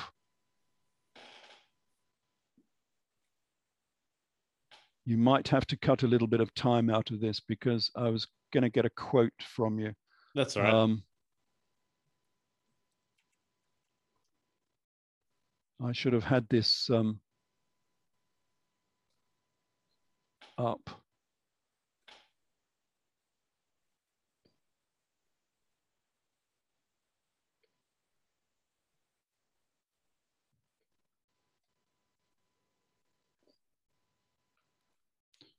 Yeah. So this is something that's not talked about from the pulpit because they don't want you to know about. All of this got banned within Rome. The Romans banned all of this. So we've just yeah, we're still talking about Christianity here. So yeah. I just made Joel laugh with a little joke. I sent him a little message, so no worries. Okay. Jesus asked for his disciples to become eunuchs, but there was a ceremony involved in making these Galli. That's why Jesus was known as Galilean. there was a ceremony involved with this. And we have this from Lucian and from Juvenal 6:512, and Ovid as well mentions it. And they say, on these days, the galley priests are made. While the rest are playing flutes and performing rites, a frenzy comes upon many, and he throws off his clothes and takes up a sword and castrates himself. And then he rushes through the city holding his testicles in his hands. And he takes female clothing from and women's adornments from whichever house he throws the testicles through or into. Well, it's pretty clear. So that's the ceremony. There's a big festival, and you castrate yourself, and then you get women's clothing from whoever you throw the testicles in through their window. Is this the origins of the trans movement? Yeah, absolutely. Yeah, they have a long history, and I think it's a much more spectacular way of doing it. I think so. Never mind. How many pronouns? How many pronouns did they have back then? One or two, I think. Well, it gets worse actually, because we have a quotation from Josephus Flavius about the Galileans during the Jewish revolt. So one of the questions I came across was, how were these people involved in the Jewish revolt if they were just Galilean priests, castrated eunuch Galilean priests? And of course, they were also warriors. And Josephus Flavius tells us so. And so he says of the Galileans, and remember, Jesus and Saul were both Galileans. He says, the Galileans, they indulged themselves in feminine wantonness. They decked their hair and put on women's garments, and they smeared their faces with ointments that they may appear very comely. They had paints under their eyes and imitated not only the ornaments, but also the lusts of women. But while their faces looked like the faces of women, they killed with their right hands. And while their gait was effeminate, they attacked men and became warriors, and drew their swords from under their finely decked dresses and ran everybody through that they alighted upon. Wow. Yeah, that's talking about the Jewish revolt. And as we go on in this, we will see how this is linked to the Jewish revolt. But one of the aspects of the Jewish revolt was the rise of the Sicarii, as in Judas Iscariot. He was a Sicarii, and they were the rebel daggermen who used to mix with the festival crowds and then thrust a dagger into the back of their enemies. They carried these little Sicarii, which is a small knife. And so obviously the Galileans were doing exactly the same thing. And is that where the whole idea that Judas stabbed Jesus in the back comes from? Betrayer. He was a Sicarii. So yes, in some respects, yes. But Arthurian legend, because I go on to, so most of this is from the book King Jesus and Jesus, King of Edessa. But then I went on to write the Grail Cipher, which was about Arthurian legend. And you might say, well, what on earth's that got to do with, the gospel story? Well, one of the heroes of Arthurian legend was Joseph of Arimathea. Mm-hmm.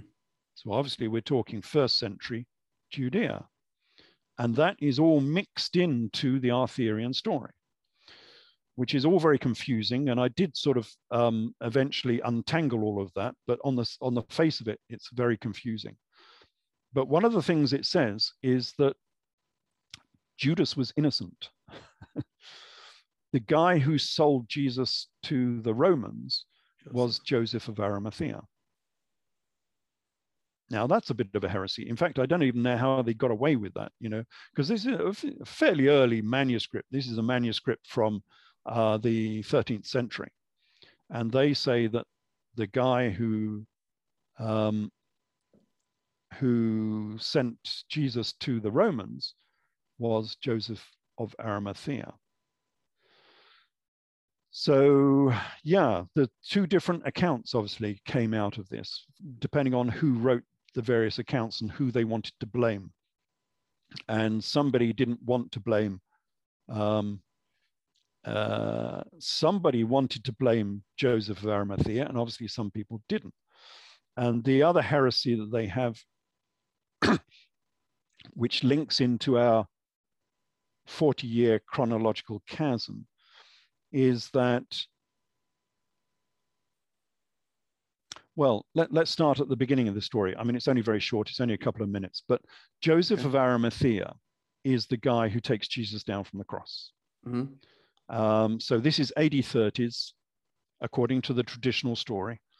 And he takes Jesus down from the cross, puts him in a tomb, and he's captured by the Romans and put into prison. This is from Arthurian legend. And so he goes to sleep for 3 days, and he wakes up 40 years later. And he's not aged at all. He's just the same age.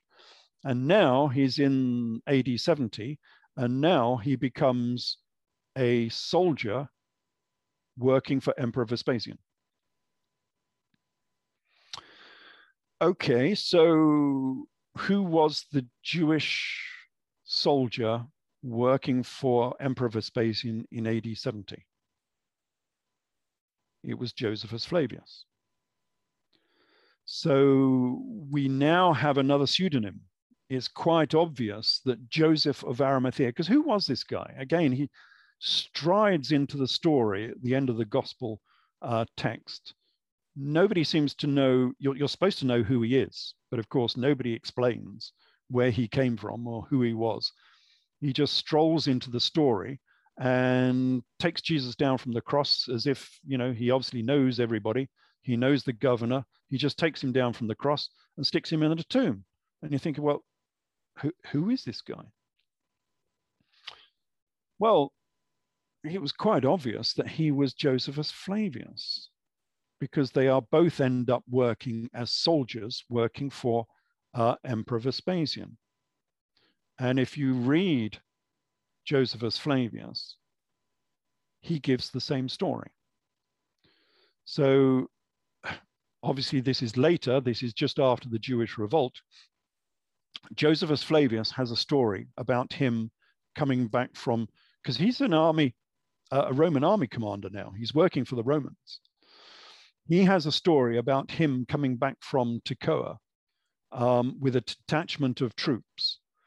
And he comes across 3 of the leaders of the revolt being crucified, who were his former compatriots. Remember, he's changed sides now. He's working for the Romans. And he's disgusted by this and shocked. So he goes to the Roman governor and gets permission to take them down from the cross. He takes them down from the cross. 2 of them die, and 1 of them survives. Familiar story? Mm-hmm. This is the gospel story. This is the passion of Christ. But this is in AD 70, and the people being taken down from the cross are the 3 leaders of the Jewish revolt, and they are former compatriots of Josephus Flavius of Matthias. So we have a confluence of names as well. So we have Joseph of Arimathea and Josephus of Matthias, because the father of Josephus was called Matthias. So now we know where Arimathea comes from. It comes from Matthias. It's the family name. It's the name of his father. So Joseph of Arimathea was Josephus Flavius, which is exactly what Arthurian legend says when it's saying that Joseph of Arimathea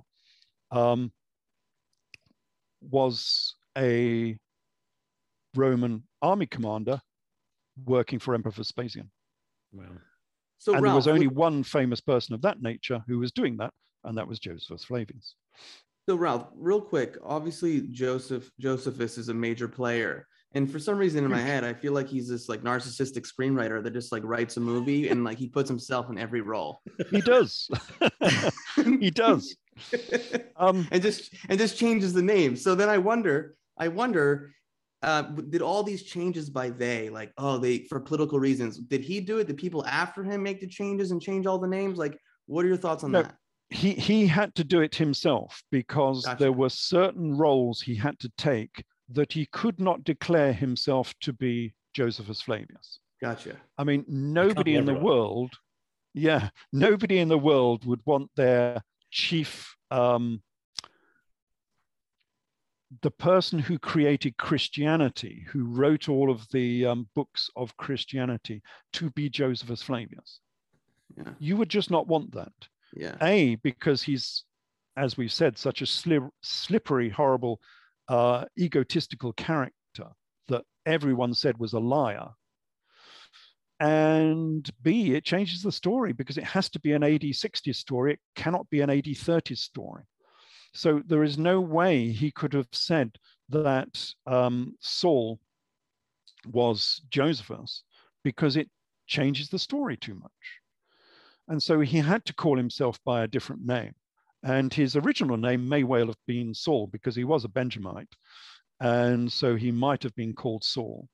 And Paul was an obvious pseudonym because he was the junior.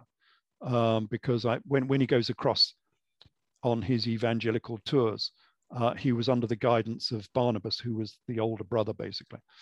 So Paul was an obvious pseudonym as well. But that Flavius, of course, came later because that's his name when he joined the Romans. He became a Flavian. And he could well have been called Josephus. But yeah, he had to call himself by these different names because they are incompatible. You can't have Josephus Flavius taking Jesus down from the cross in AD 30. Yeah. It's not possible. So much easier to like lie back then. Now with the internet, you could just, and like video footage of everything, it's a little more challenging. But well, you've got to remember that he had another advantage. He ended up as the last man standing in Judea. After the Jewish revolt, all of the Jews pretty much from Judea were exiled and taken as slaves or exiles into the rest of the Roman world. And so the guy who was left standing as effectively the king of Judea, although he didn't call himself that, was Josephus Flavius. And he was given a commission from Emperor Vespasian to write this history, which he did. So he wrote all of the books. We know that from the story of Josephus Flavius. But the question then becomes, okay, he wrote the secular books of this era, determining everything that happened. But did he also write the theological books, the gospel story as well? And the thing about the gospel story is that it is dependent quite a lot on Josephus. That's why they say, if you ever read anything about the Gospels, they say, oh, the Gospels were written in the AD 70s. So there was 40 years of oral transmission before the Gospels were actually written down. And you're thinking, hold on a minute, why? As we've said before, the Jews are consummate scribes and chroniclers. They write down everything about what's happened. So why couldn't they write it down in AD 35, in AD 40, at any time? Why do they have to have this period of oral transmission? Well, it's because it didn't happen in the 1830s. They couldn't write it down because it hadn't happened yet. That's why they can only say that it happened it was written down in the AD 70s, because the Gospels contain so much Josephus material. It's been recognized that a lot of what's in the Gospels has been lifted from the works of Josephus, especially in the Gospel of Luke. And you can't have a gospel written before Josephus was actually writing his material. So the Gospels have to come later. And they do come later. So we have various aspects of the Gospels which prove a later date. I mean, the obvious one is where Jesus is describing the siege of Jerusalem.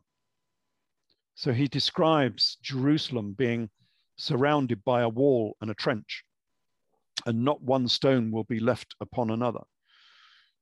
That's a description of the siege of Jerusalem from the works of Josephus, where Jerusalem was actually surrounded by a wall and a trench that the Romans built around it in AD 68.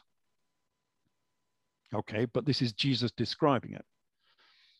And then Jesus describes the death of Zacharias Baruch or Barachias, who was killed in the middle of the temple. And he was a colleague of Jesus. But we know when this happened because Josephus also describes it. And Zacharias Baruch was killed in the middle of the temple between the altar and the temple, in the middle of the temple in AD 68. This was a Jewish revolt story. Jesus was arrested and jailed alongside revolutionaries who had committed murder in the revolt. What revolt was this? It was the Jewish revolt.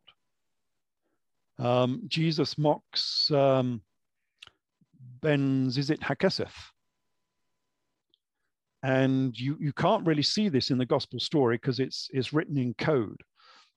He talks about phylacteries and tassels and cushions and things of this nature, making fun of the people who have had a good life in the temple. Well, we have exactly the same story in the Talmud. And the Talmud says that this was actually a mockery of Ben Zizit Hakeseth because it rhymes with his name.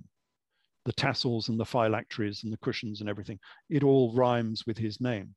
And they're making fun of this guy because he was very rich and very wealthy and very pampered. And he had the biggest tassels and the biggest phylacteries in the whole of Judea. And Jesus is making the same mockery. The trouble is that this guy was an AD 68 leader of the Jewish revolt. It's an AD 60s story.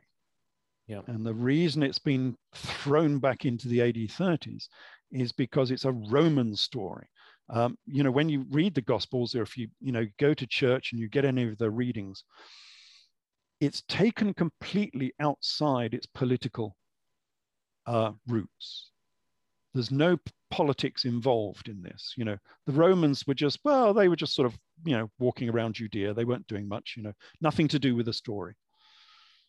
No, this was central to the Roman story. This was Roman politics. And the reason it was Roman politics is because they were involved. They were the leaders of the Jewish revolt. And the Jewish revolt was a revolt against Rome. It wasn't a revolt against Judea. Again, even if you read the history rather than the theology, they seem to indicate that the Jewish revolt was a revolt in Judea, about the throne of Judea, perhaps, or something. We're not quite sure. Yeah, it had nothing to do really with Judea. The whole point of the Jewish revolt was that the throne of Rome was empty. And it was empty to whoever could grab it. If you had enough money, if you had enough backing, if you had a big enough army, you could become the next emperor.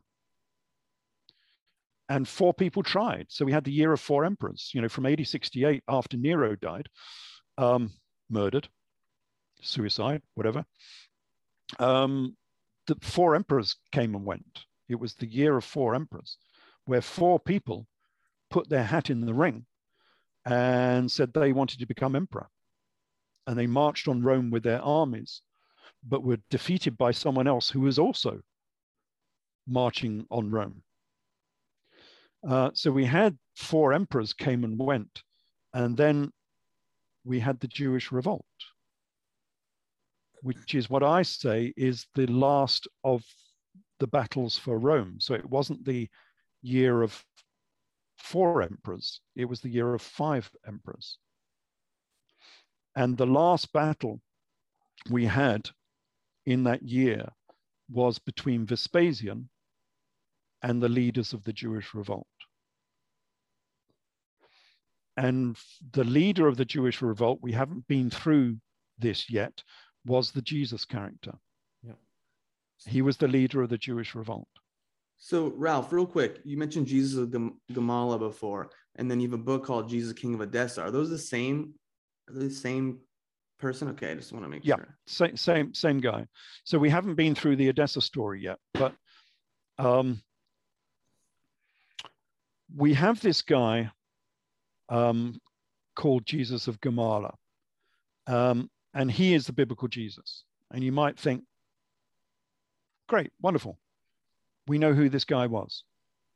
He was an AD 60s governor of Galilee, and that's all we know, apart from what the Talmud says about him marrying Mary Magdalene and becoming high priest.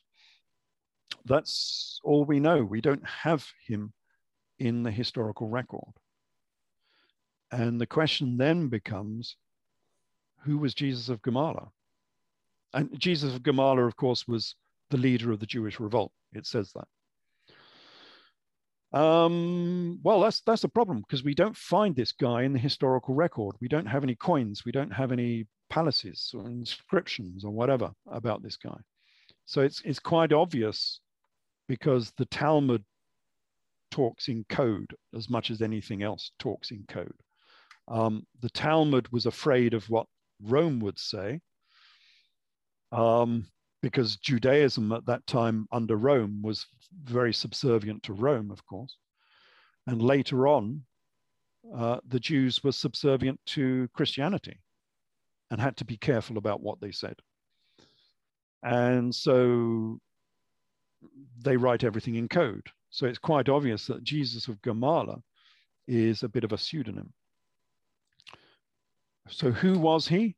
Well, we can get the answer from Josephus Flavius. So Josephus Flavius says that he was the leader of the Jewish revolt, but he also says that this group of Babylonian Jews who had come out of Babylon were also the leaders of the Jewish revolt. And he calls them the kings of Adiabene. And so he has a couple of chapters on the kings of Adiabene who had come out of Parthia or Persia, and they were the leaders of the Jewish revolt. They started the Jewish revolt in AD 66 when the legion of Cestius, the Roman legion, was destroyed, and it was destroyed by Monobazus and Kenadius of Adiabene, the princes and kings of Adiabene. And the Jewish revolt only ended when Monobazus and Ezus, familiar name, the kings and princes of Adiabene surrendered to Vespasian in AD 69, no, in AD 70. They surrendered to Vespasian. Only then was the Jewish revolt ended. And the question then becomes, who on earth were these Adiabenans? And there's been an awful lot of historical rubbish written about Adiabenans, because they say it's over in Mosul, Arbela, Mosul, over in Iraq. And these are the people who started the Jewish revolt. And you think, what on earth have these people got to do with a revolt in Judea? Well, it's only because they don't understand where these people came from and what they were trying to do. The first thing you need to know is that the queen, the famous queen of Adiabene, was Queen Helena. And again, this story is not told. So how can you make the links if you're never told the story? It's not in most history books. You know, you really have to dive deep to go and find it. But Queen Helena was the queen of Judea in AD 50s. And you might think, oh, hold on a minute. Queen of Judea, they had a queen. Yeah, the queen of Judea was Queen Helena, and she owned the largest palace and the largest tomb in Jerusalem, which are being excavated now as we speak. And she was the queen of Judea, and she came from this mysterious place called Adiabeni that nobody knows really, because there's no history, there's no archaeology. We don't know where this place actually came from. And so who was she? Well, luckily we get some other accounts by the Syriac Armenian historians, and they had a different tradition, because remember, they had been cut off. Christianity had been split between West, Central, or Eastern as they call it, and Far Eastern, ever since the Council of Nicaea in the fourth century, and the Council of Chalcedon in the 5th century. Those parts of Christianity got separated from each other. And so you ended up with the Western Roman Church, you ended up with the sort of Eastern Orthodox Constantinople church, the Greek church. And then you had another church, was the Syriac church over in the Far East, the Near East as we call it nowadays, who were then cut off behind the Iron Curtain of Islam in the 7th century. And they had a different tradition, different texts, different explanations. And the thing we're concentrating on here is that they said that this famous Queen Helena of Adiabeni was the wife of King Agbarus of Edessa. Okay, now we've found where these fictitious places and people are. Nothing to do with Adiabeni. I still don't think Adiabeni exists. It was made up to separate Edessa from anything to do with biblical texts. Because there's a curious thing here. Edessa was very, very famous in the 1st century, very, very powerful. Had this monarchy in Edessa, which is in northern Syria. It's now in Turkey, but it used to be in Syria. And you can do a word search through the works of Josephus, and Josephus knows everything that happened in 1st century in this region. And you can type in Edessa, and it will say, nothing found. You can type in Izates, the kings, Abgarus, or even Agbarus, as he's sometimes known, and it'll say, nothing found. It's been deleted from history. It's been deliberately deleted because these were the people who started the Jewish revolt. And Rome didn't want you to know anything about the leaders of the Jewish revolt. They became persona non grata. Rome said, delete them. Josephus was working for Vespasian, so he said, yes, sir, and he deleted them from all of his histories, the biblical histories and the historical histories.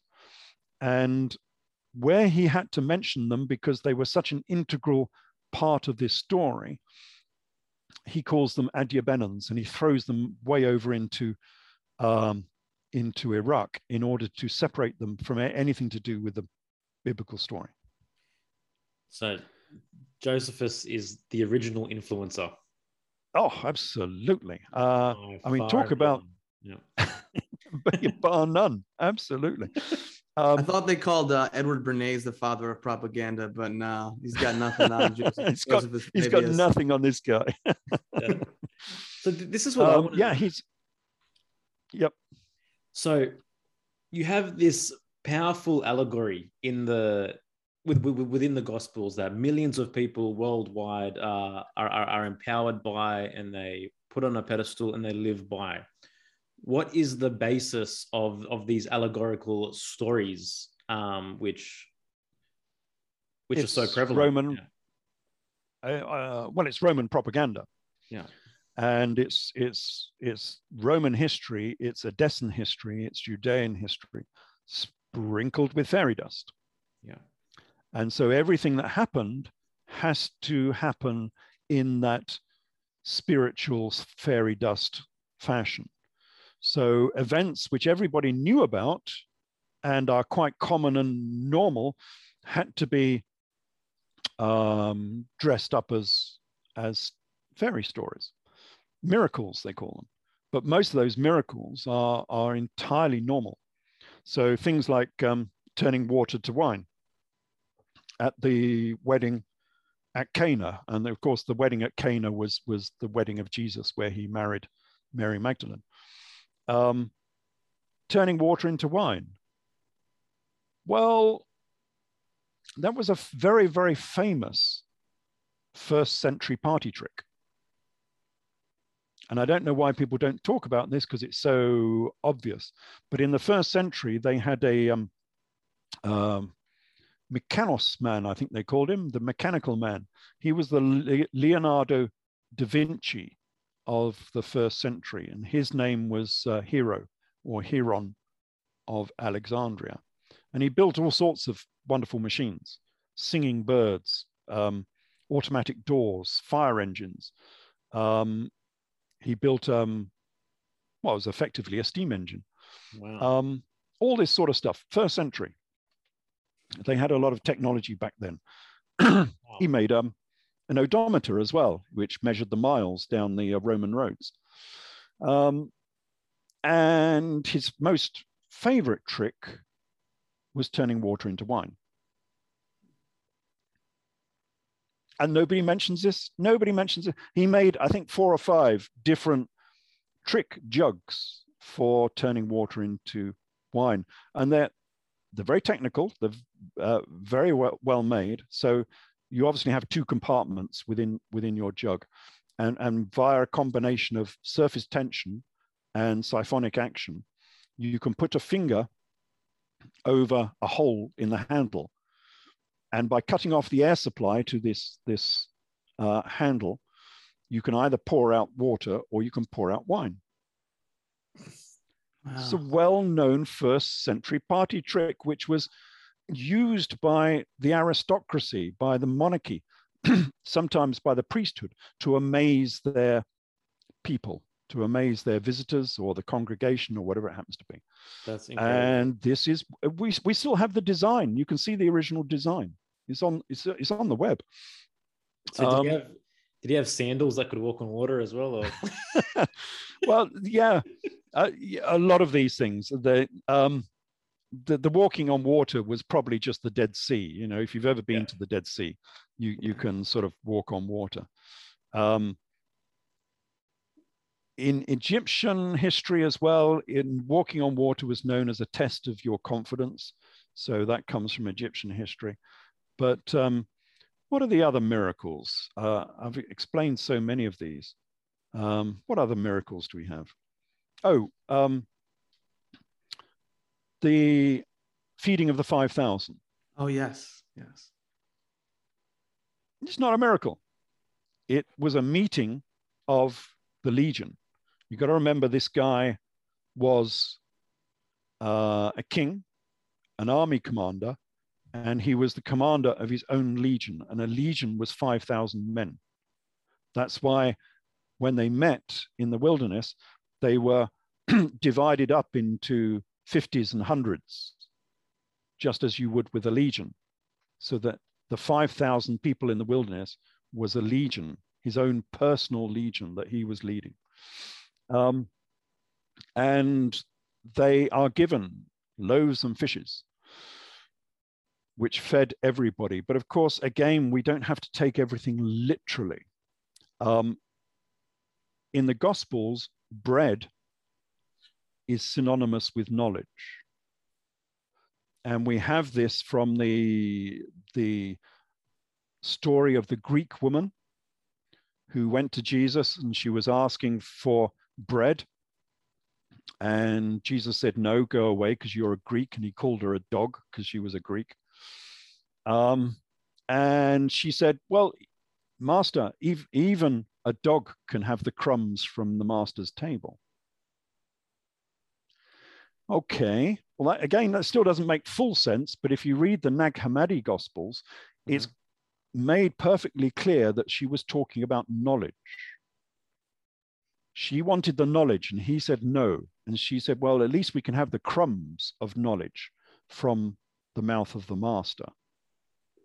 So bread is knowledge, just as the leaven, the yeast in the Gospels, is the way that knowledge is spread. The way it spreads throughout the bread is how it spreads.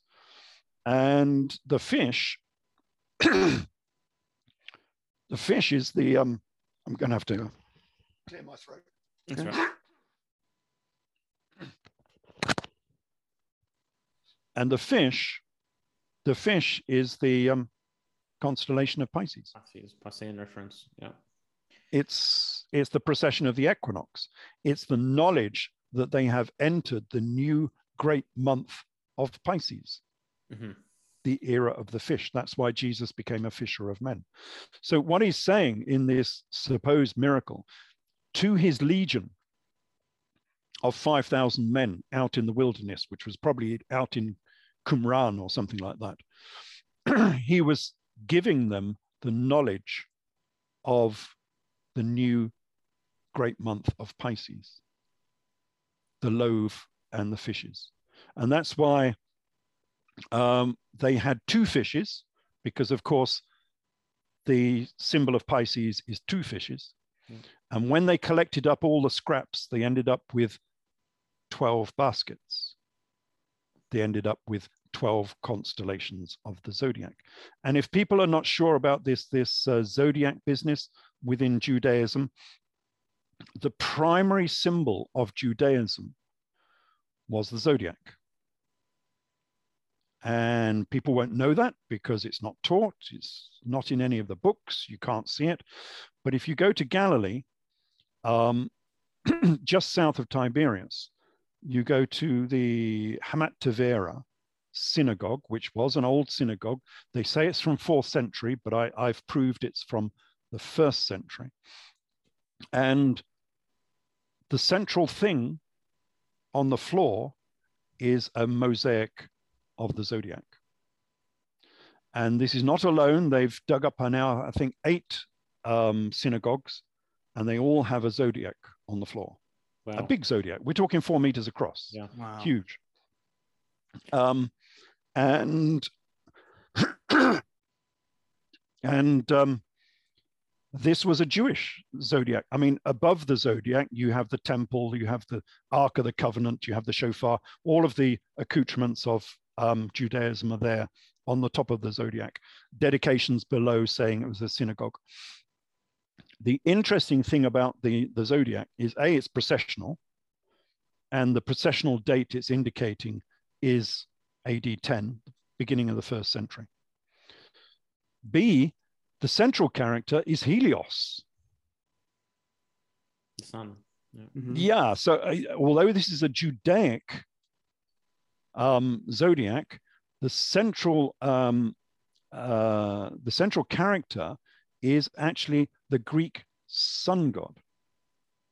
So quite obviously they were still, this is why I call Nazarene Judaism Egypto-Judaism. They were still carrying on the old Egyptian rites of honoring the sun and the moon. Yeah, because if you go down to Bet Shean and you see the later one there, they have the sun and the moon, not just the sun. I'm going to have to cough again. You're right.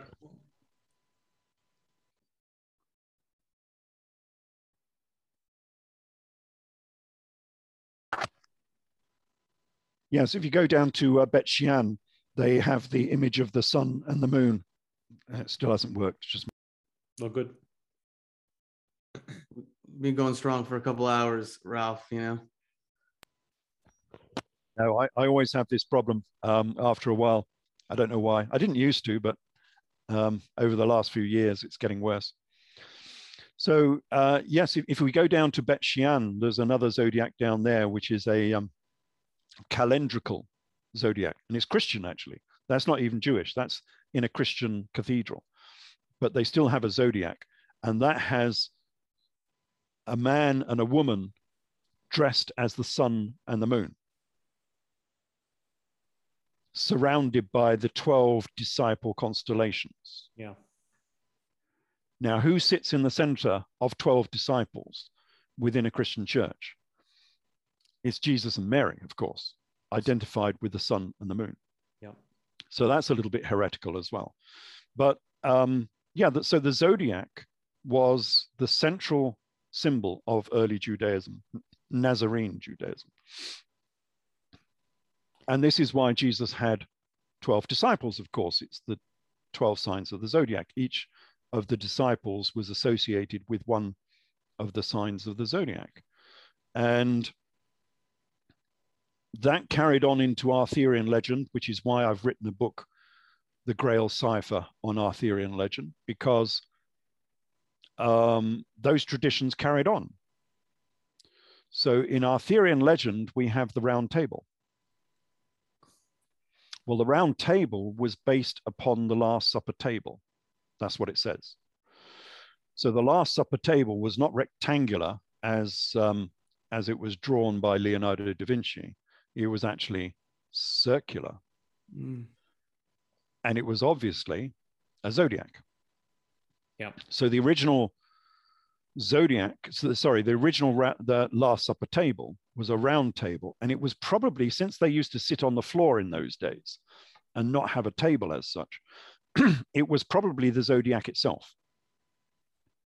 So the zodiac is large enough that you could use it as a table, and you could all bring your cushions and sit down at your station in that circle. In which case the Jesus character would have sat in the center of the table, not as in the Winchester Arthurian table where it's got the Arthurian character as one of 13, so he's at the top of the table. No, the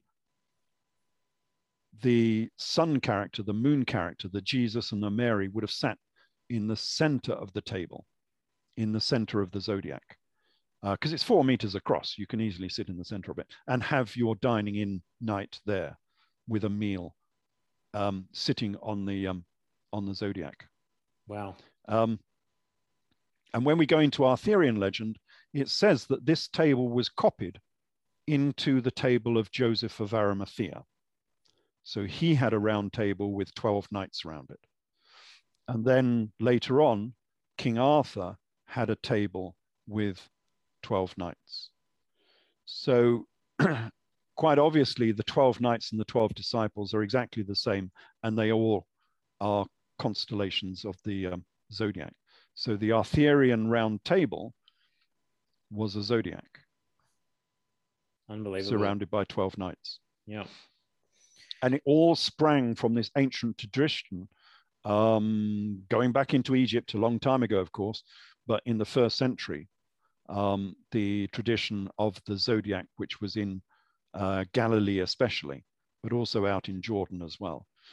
And the interesting thing, the reason I say that this particular zodiac on the Sea of Galilee is 1st century is because we have a story from Josephus Flavius that he himself was sent to destroy it. Remember, he was the army commander in command of Galilee, and he was sent by the Jerusalem priesthood, who were effectively of a different religion, to destroy the images of animals in the house, in the palace, that was 4 furlongs south of Tiberias. Well, if you go to the gate of Tiberias and go 4 furlongs to the south of that gate, you come to Hamat Tavera, which is the great zodiac on the shores of the Sea of Galilee. And of course, it has heretical images of animals. And it's quite obvious that Josephus Flavius himself in the 1st century was sent to destroy this particular zodiac. And this zodiac was owned by Jesus. That's what he says. It was owned by Jesus. And Jesus had this, he had knowledge that Josephus was coming. And so they burnt down the synagogue so that he wouldn't find the heretical images of animals. And that's why I think it's actually a first century zodiac. They could easily have just covered up the zodiac, you know, cover it up with sand and earth, and then destroy the synagogue on top of it. And so it could have lain there for a number of centuries in that condition. Wow. Ralph, we've certainly covered a lot, and very grateful for your time and your knowledge. There's one thing quickly, if you have the time, that I'd like to touch on, because I think it's a little bit relevant at the moment. And it's in terms of the book of Revelation, right? There's obviously a large, I guess, community gathering now that's proliferating the idea that in some way the prophecies of Revelation are quite relevant and playing out now. So who is it from your perspective that wrote Revelation? It was quite obviously someone that was linked to the Nazarene sect, the who I link obviously to the kings and princes of Edessa. We've not been fully through the Edessa story yet, but there's another story. It was obviously linked to the Nazarene, but the prophecy they were making was not for our era. The prophecy they were making was for the fall of Rome, because they were contending with Rome. They were setting up this battle against Rome. And so when it talks about, I mean, in Revelations, Babylon, I forget what it actually says, the whore of Babylon or whatever, built on 7 hills. They're talking about Rome there when they're hoping that Babylon is going to end. And then it talks about some retribution, which is obviously the volcano in Herculon. What was the other place it was called? Vesuvius, when Vesuvius erupted. Because Vesuvius erupted just after these events in the AD 70s. And that was seen as retribution against the, you know, terrible place called Rome. So most of Revelations is a desire to have vengeance against Rome, because Rome destroyed Judea. Yeah. And you can read it in that fashion, but it is very difficult to read because it's written in code, obviously, because they couldn't actually mention Rome, because if you did that, you'd be strung up, you'd be crucified, whatever. So everything in Revelations, in the Talmud, also in the Gospels, it all had to be written in code, because otherwise you might upset your Roman masters. But we know this was a story about Rome because Jesus was crucified. We've been through how he was the leader of the Jewish revolt. But when he came to be crucified, he was crucified while wearing a crown of thorns and a purple cloak. Well, the crown of thorns was the traditional crown of the Edessan kings. They all wore a crown of thorns. It doesn't quite look like you might expect, because they've interpreted this as being a crown of brambles, of course, because that fits in with their idea of this guy being a pauper carpenter. He wasn't. He was a king. He was called a king on 36 occasions within the New Testament. The crown they had was a plaited crown of thorns, which looks more like a papal mitre than a bunch of brambles. And it had thorns or some prickly things going along the top of it. We don't know what they are, and I've speculated as to what they might be. I think they might be feathers, not thorns, but they could be. It could be a sun symbol. Some of the Roman emperors, some of the Greek kings used to have spikes as in sun symbols coming out of the head, a bit like, the Statue of Liberty. But I think they might have been feathers, something to do with the phoenix, the fiery feathers of the phoenix, but we don't know, need some more information on that. But the other thing that Jesus was crucified with was a purple cloak. Now, the purple cloak was the symbol of the emperor. Nobody was allowed to wear a purple cloak except for the emperor himself. Yuba I, who was the king of Mauritania, he went to Rome and wore a purple cloak, and he was executed for it. You don't just go around wearing a purple cloak. Maybe Cleopatra could get away with it because she was a queen, but you don't wear a purple cloak. The reason he was crucified wearing a purple cloak is because it was a symbol of the emperor. It shows that he was actually trying to take the throne of Rome, not the throne of Judea. And that's why he was crucified, which is a Roman punishment, not a Judaic punishment. And he was crucified by the Romans. And to mock him, because he had failed, obviously, the revolt had failed. To mock him, they dressed him up in a crown of thorns, which was the crown of the Edessan kings, and a purple cloak, showing that he had tried to take over the throne of Rome, but he had failed. And that's the political aspect that everybody leaves out of the New Testament story. It was not an event in isolation in the middle of Judea, nothing to do with the Roman Empire, because it was just, a minor province having some little difficulties. It wasn't. It was a central component of the Roman story, where a very powerful king, the Edessan kings, tried to take over Rome. They had the money, they had the army. We've already seen the 5,000 people in the wilderness where he was teaching them. And then after that event, of course, after the 5,000, Jesus says, "Take up your cross and follow me." Hold on a minute. He hadn't been crucified yet.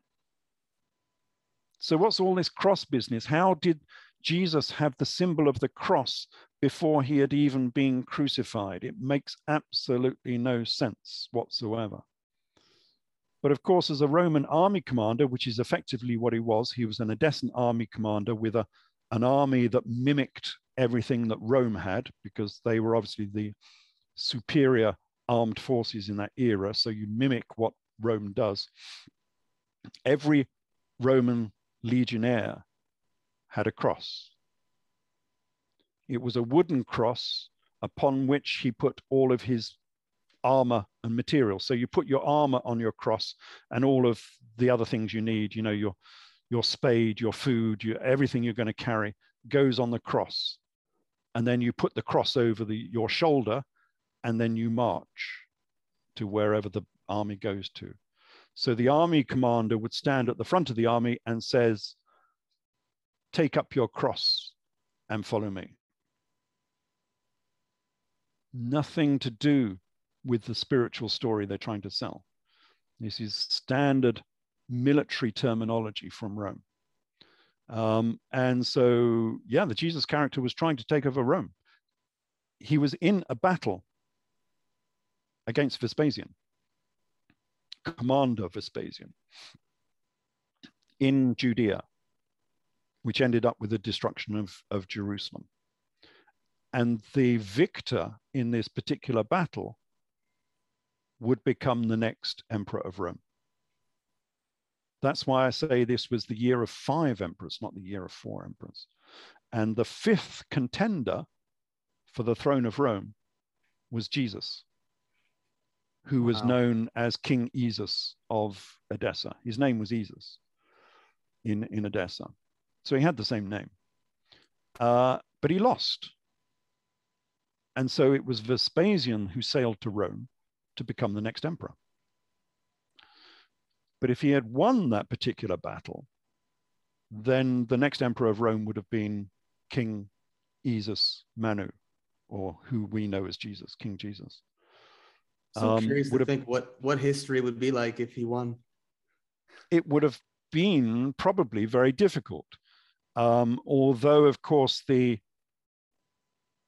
aristocracy and the administration of Rome is more difficult to take over. It's like you're taking over the presidency. You can take over the presidency of America, but that doesn't mean you have carte blanche to do everything you want. You still have to overcome the difficulties like Trump was doing. You have to overcome the difficulties of the establishment within Washington, within the standard establishment. You've got to convince all of them to follow you as well as being the actual leader. And we know this is a trouble for Rome as well, because exactly the same happened as this in the beginning of the 3rd century, when Emperor Elagabalus, who venerated this sacred stone that we were talking about the Elagabal stone, the Omphalos stone. Well, the Omphalos stone became the Elagabal of Syria, and we have lots of pictures of it in Syria, this sacred stone. And Elagabalus was a priest of the Elagabal. He was a galley high priest. That's why he was a eunuch. He castrated himself, and he became the emperor of Rome. And again, people won't know about this guy because it's not taught much in history, but he became Emperor Elagabalus, named after his sacred stone, in about 220 AD. And so effectively, he was the new Jesus. He was from the same families, the same Emesen, Edessan families as the Jesus character, King Jesus, from the same region, venerating the same stone, the same as Peter was, the keeper of the stone. And he became emperor. He took over the whole of the Roman Empire, and he took his sacred stone to Rome. And it eventually became the Sol Invictus. But he couldn't, because he had his Eastern dress. He used to dress as a woman, just like the Galileans, of course, as we saw before. He used to dress as a woman. He violated the Vestal Virgins. He had his strange Eastern ways, because remember, castration was actually against the law in Rome. And yet the emperor now is castrated.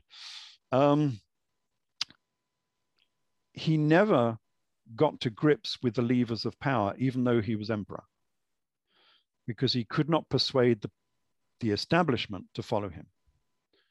And so he was murdered. And I think he only lasted about 7 years or something, and they got rid of him.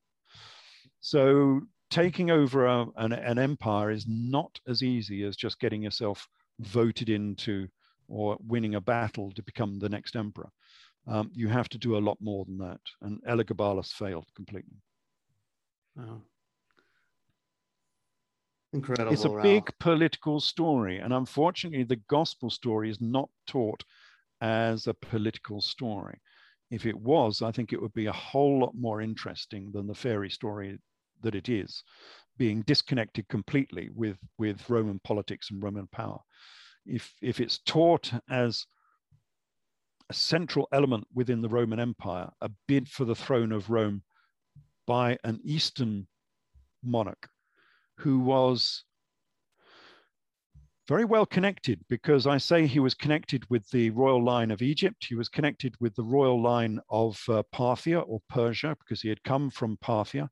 That's why you have the Persian Magi came to his birth. I mean, why were the Persian Magi coming to the birth of Jesus? Of what interest would the Persians have in a Jew in Judea? Absolutely none. But this guy had been exiled from Parthia, from Persia. He had set up a new city-state in Edessa, which was the Edessan monarchy.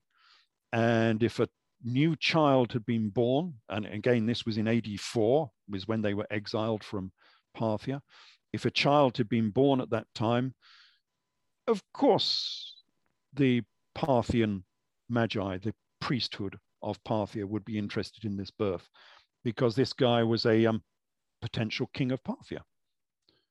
And so this well-connected king who was linked to the monarchies of Rome and Egypt and Greece and Parthia, he had all the connections to amalgamate even Rome with Parthia. He was a king of the whole known world if he could find a throne to sit upon.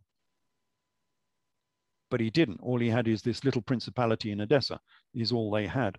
And they were looking to expand that principality, take over Syria and Judea as a stepping stone to taking over the entire Roman Empire.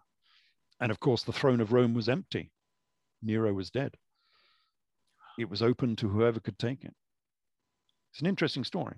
Absolutely incredible story. And I hope that this conversation perhaps sparks more interest in what is the true history of this story, because it is so interesting and it's, I guess, so lost within all of it.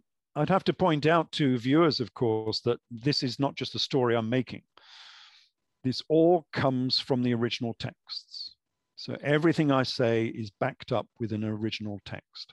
All I've done is interpreted that text in a slightly different fashion. Not really changing it, just interpreting it in a slightly different fashion. So when it says that Jesus was a king, I sort of believe it. When it says that Jesus was a tekton, I have a look at that. When Jesus is talking about AD 60s characters, I talk about that. And so all of this comes from real history.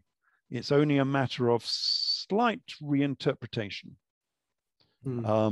of the history as we know it. And really, the only thing I've changed is the date. We've jumped from the AD 30s to the AD 60s. And the power and influence of the characters involved. So they were aristocrats and kings. They weren't paupers. Yeah, pretty much that's the only thing that's changed.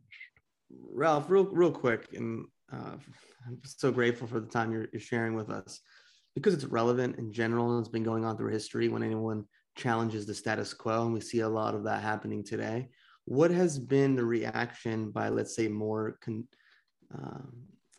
let's say professors in academia, and et cetera, as yes, I'm just curious to hear about that.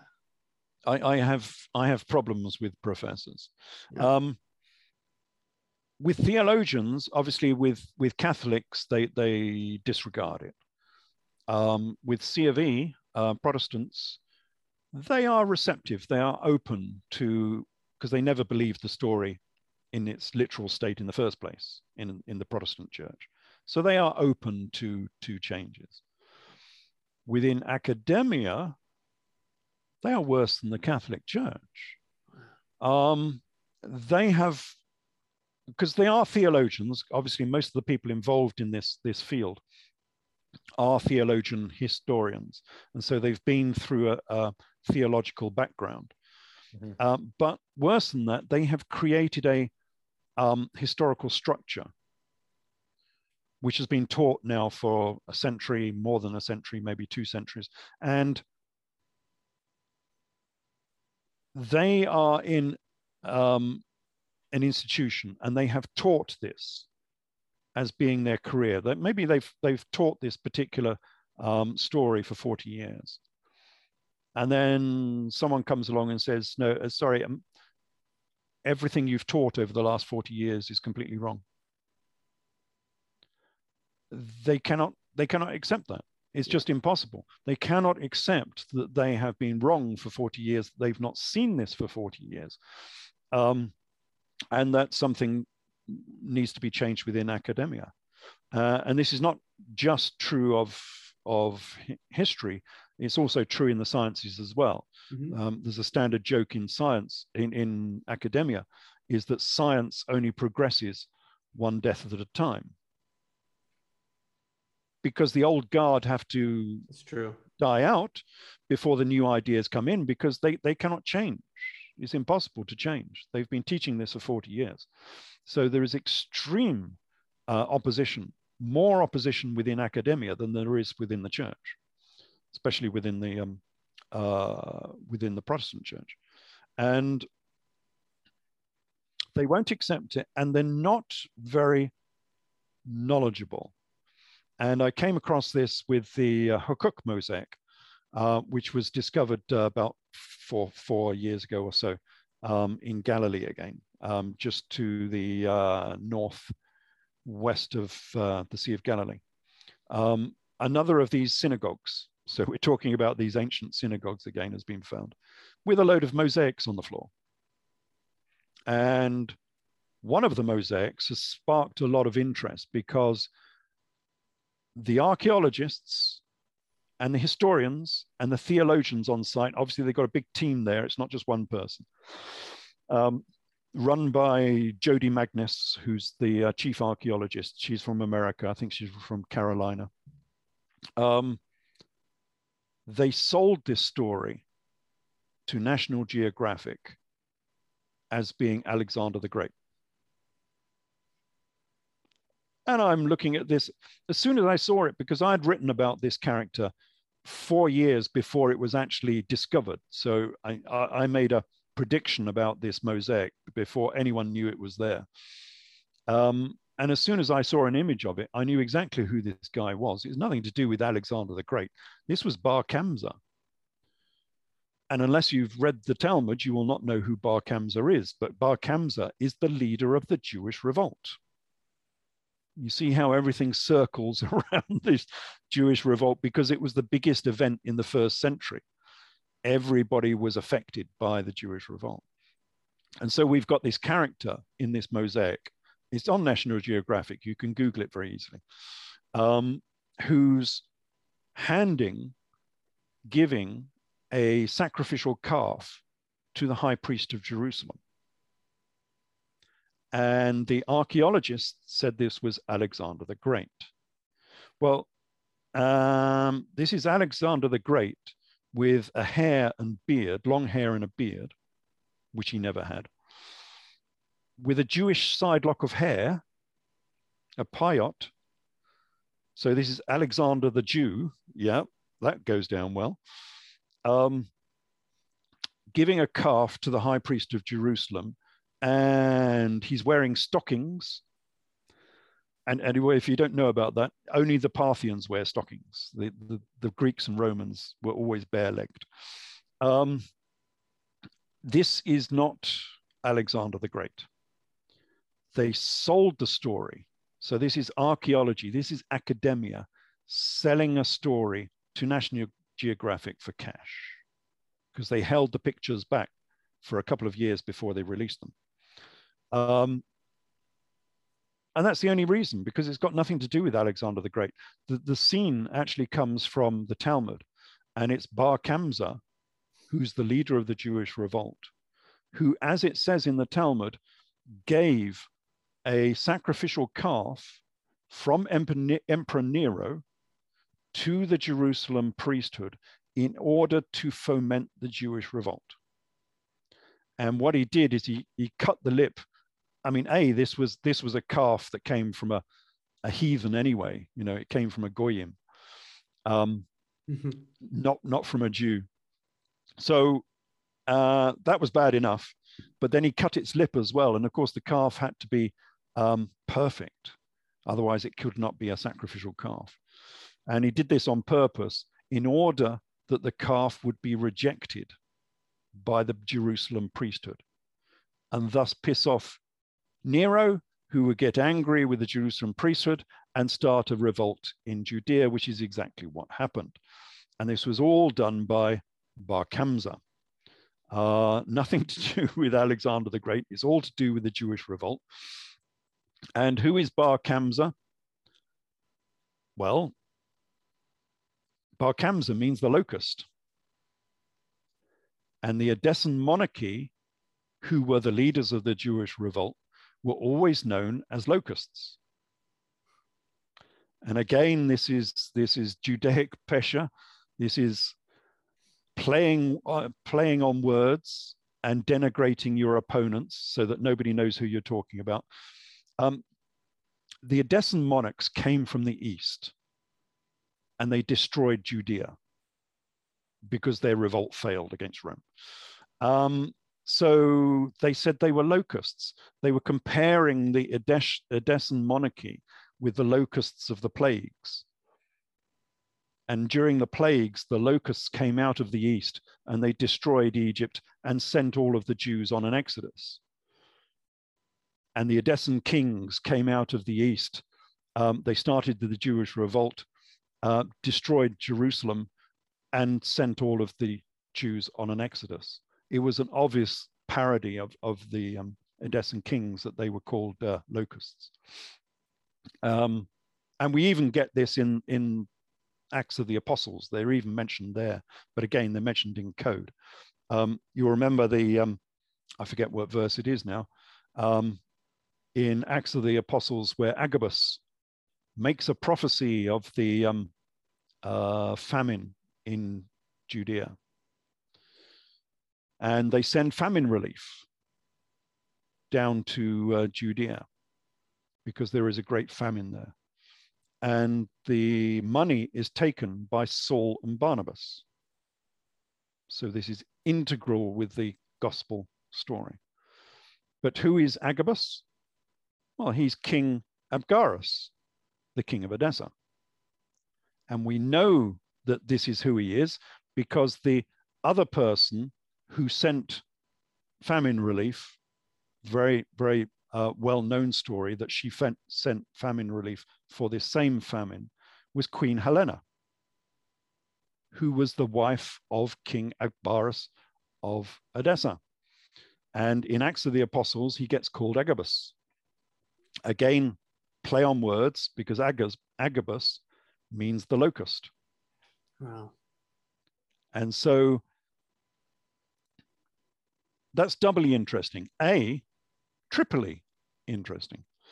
It means that the Edessan monarchy do get a mention in the gospel story, even if it is under code.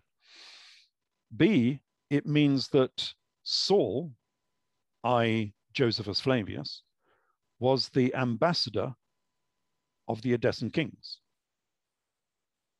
This is why it's so unusual that you get no mention of Edessa within the works of Josephus and within the works of the New Testament, which were mostly written by Saul, because Saul, Josephus, was the ambassador of the Edessan monarchy. You can see how much he's deleted them from history. He actually worked for them. He was probably actually a part of the royal family, because obviously an ambassador in those days was probably linked to the royal family. And C, it means that Antioch, the central component of the gospel story, Antioch, where all of the disciples keep shuttling backwards and forwards to Antioch. Antioch was Antioch Edessa, because Edessa was known as Antioch.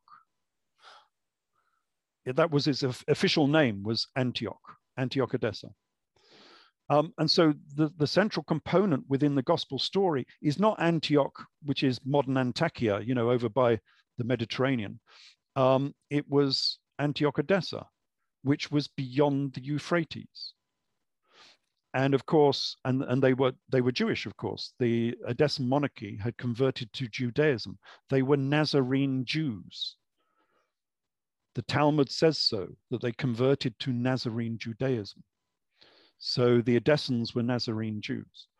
And in the works of Josephus, all of this has something to do with the Nazarene Jews beyond the Euphrates, the Babylonian Jews beyond the Euphrates. And who were the Babylonian Jews beyond the Euphrates? That was Edessa, because that city was beyond the Euphrates and they were Jewish. And of course, the king of that era, let me turn this off. Someone is trying to phone me. The king of Edessa in the 1st century, in the AD 60s, was called Isus Manu. And of course, Jesus was called Jesus Emmanuel. That's the reason for that strange prophecy. So we have this strange prophecy at the beginning of the Gospels, where Jesus, he only becomes a Messiah because of this prophecy, that a child will be born to a virgin and his name will be Emmanuel, which is obviously a prophecy that's been dug out of the Old Testament, comes from Isaiah, which is a strange prophecy because he was never, ever called Emmanuel in the whole of the gospel story. So therefore, he wasn't the Messiah because he was never called Emmanuel. So why did we have this prophecy? It's because those people in the know, if you've got a secret society and you want to give secrets, those secrets have to have some meaning. They've got to be some sort of aha moments, eureka moments for the people within the secret society. And one of those eureka moments is you have this prophecy that's been in the gospel story, which makes no sense until you say that the king of that era was called Manu, Emmanuel. Ah, now we know what that prophecy was all about. Now we know what it means. Okay, yes, your secret society does have some secrets because I've just seen one of them. And that's what these things were for. Everything was done in code so that you would only know what they were talking about if someone explained them to you. Wow, Ralph. Ralph, were you good at puzzles when you were a kid? I did enjoy them, yes. Yeah, it's a bit like that. Yes, I always say it's a puzzle. Initially I said it was a crossword puzzle, but now I think it's a proper puzzle. Yeah. And you've got to fit all of the pieces in, and you get two types of jigsaw puzzle. If you have a jigsaw puzzle with a very confusing image on it, and you're trying to force the bits in to form a picture, you will find it very difficult. None of the pieces will actually fit. If you have a jigsaw puzzle where all of the pieces just fit very, very nicely and smoothly, one against the other, and form a picture, then you know you're on the right track. And that's what's happened here. The pieces of the puzzle fit very nicely, and they've also become prophetic, I suppose you might say. They are actually predicting things in the future, like the Hookuk mosaic, which I predicted 4 years before it was even discovered. And the cover of my Jesus King of Edessa book has Bar Kamsa on the front, the King of Edessa. And when they discovered the mosaic looks exactly the same as my jacket cover. And so I predicted that before it was even found, even down to the ginger hair, because I said that Jesus was ginger haired. Wow. And lo and behold, in the mosaic, he's ginger haired. It's incredible, Ralph. Thank you so much for sharing this time with us. I can't believe it's almost 4 a.m. here in California where I am, and I feel like I'm awake. I've just been so into what you're saying and everything you're sharing. And before we're going to wrap it up, but where can our audience find you? Where can they support you, buy your books, etc.? Yeah, well, my website, I hope I'm coming across because I've got a bit of a break up in the connection here. You're good. My website, yeah, I can hear you now. Yeah, that's good. My website is edfu books, so EDFU-books, and that's got information on all of my books. I've got my Facebook site is ralphellis.144, and that's quite active. I put up a load of posts on the Facebook site. I did get kicked off from Facebook, as many people did. I ended up on Gab for a while, but Gab is very, very slow. So I've migrated back to Facebook again now, unfortunately. And I've got a video YouTube site. Great. I don't know how people can find that because it's not easy to find. But if you search for Ralph Ellis videos, and it's the one with a golden or a red phoenix on the thumbnail that comes up. That's my YouTube site.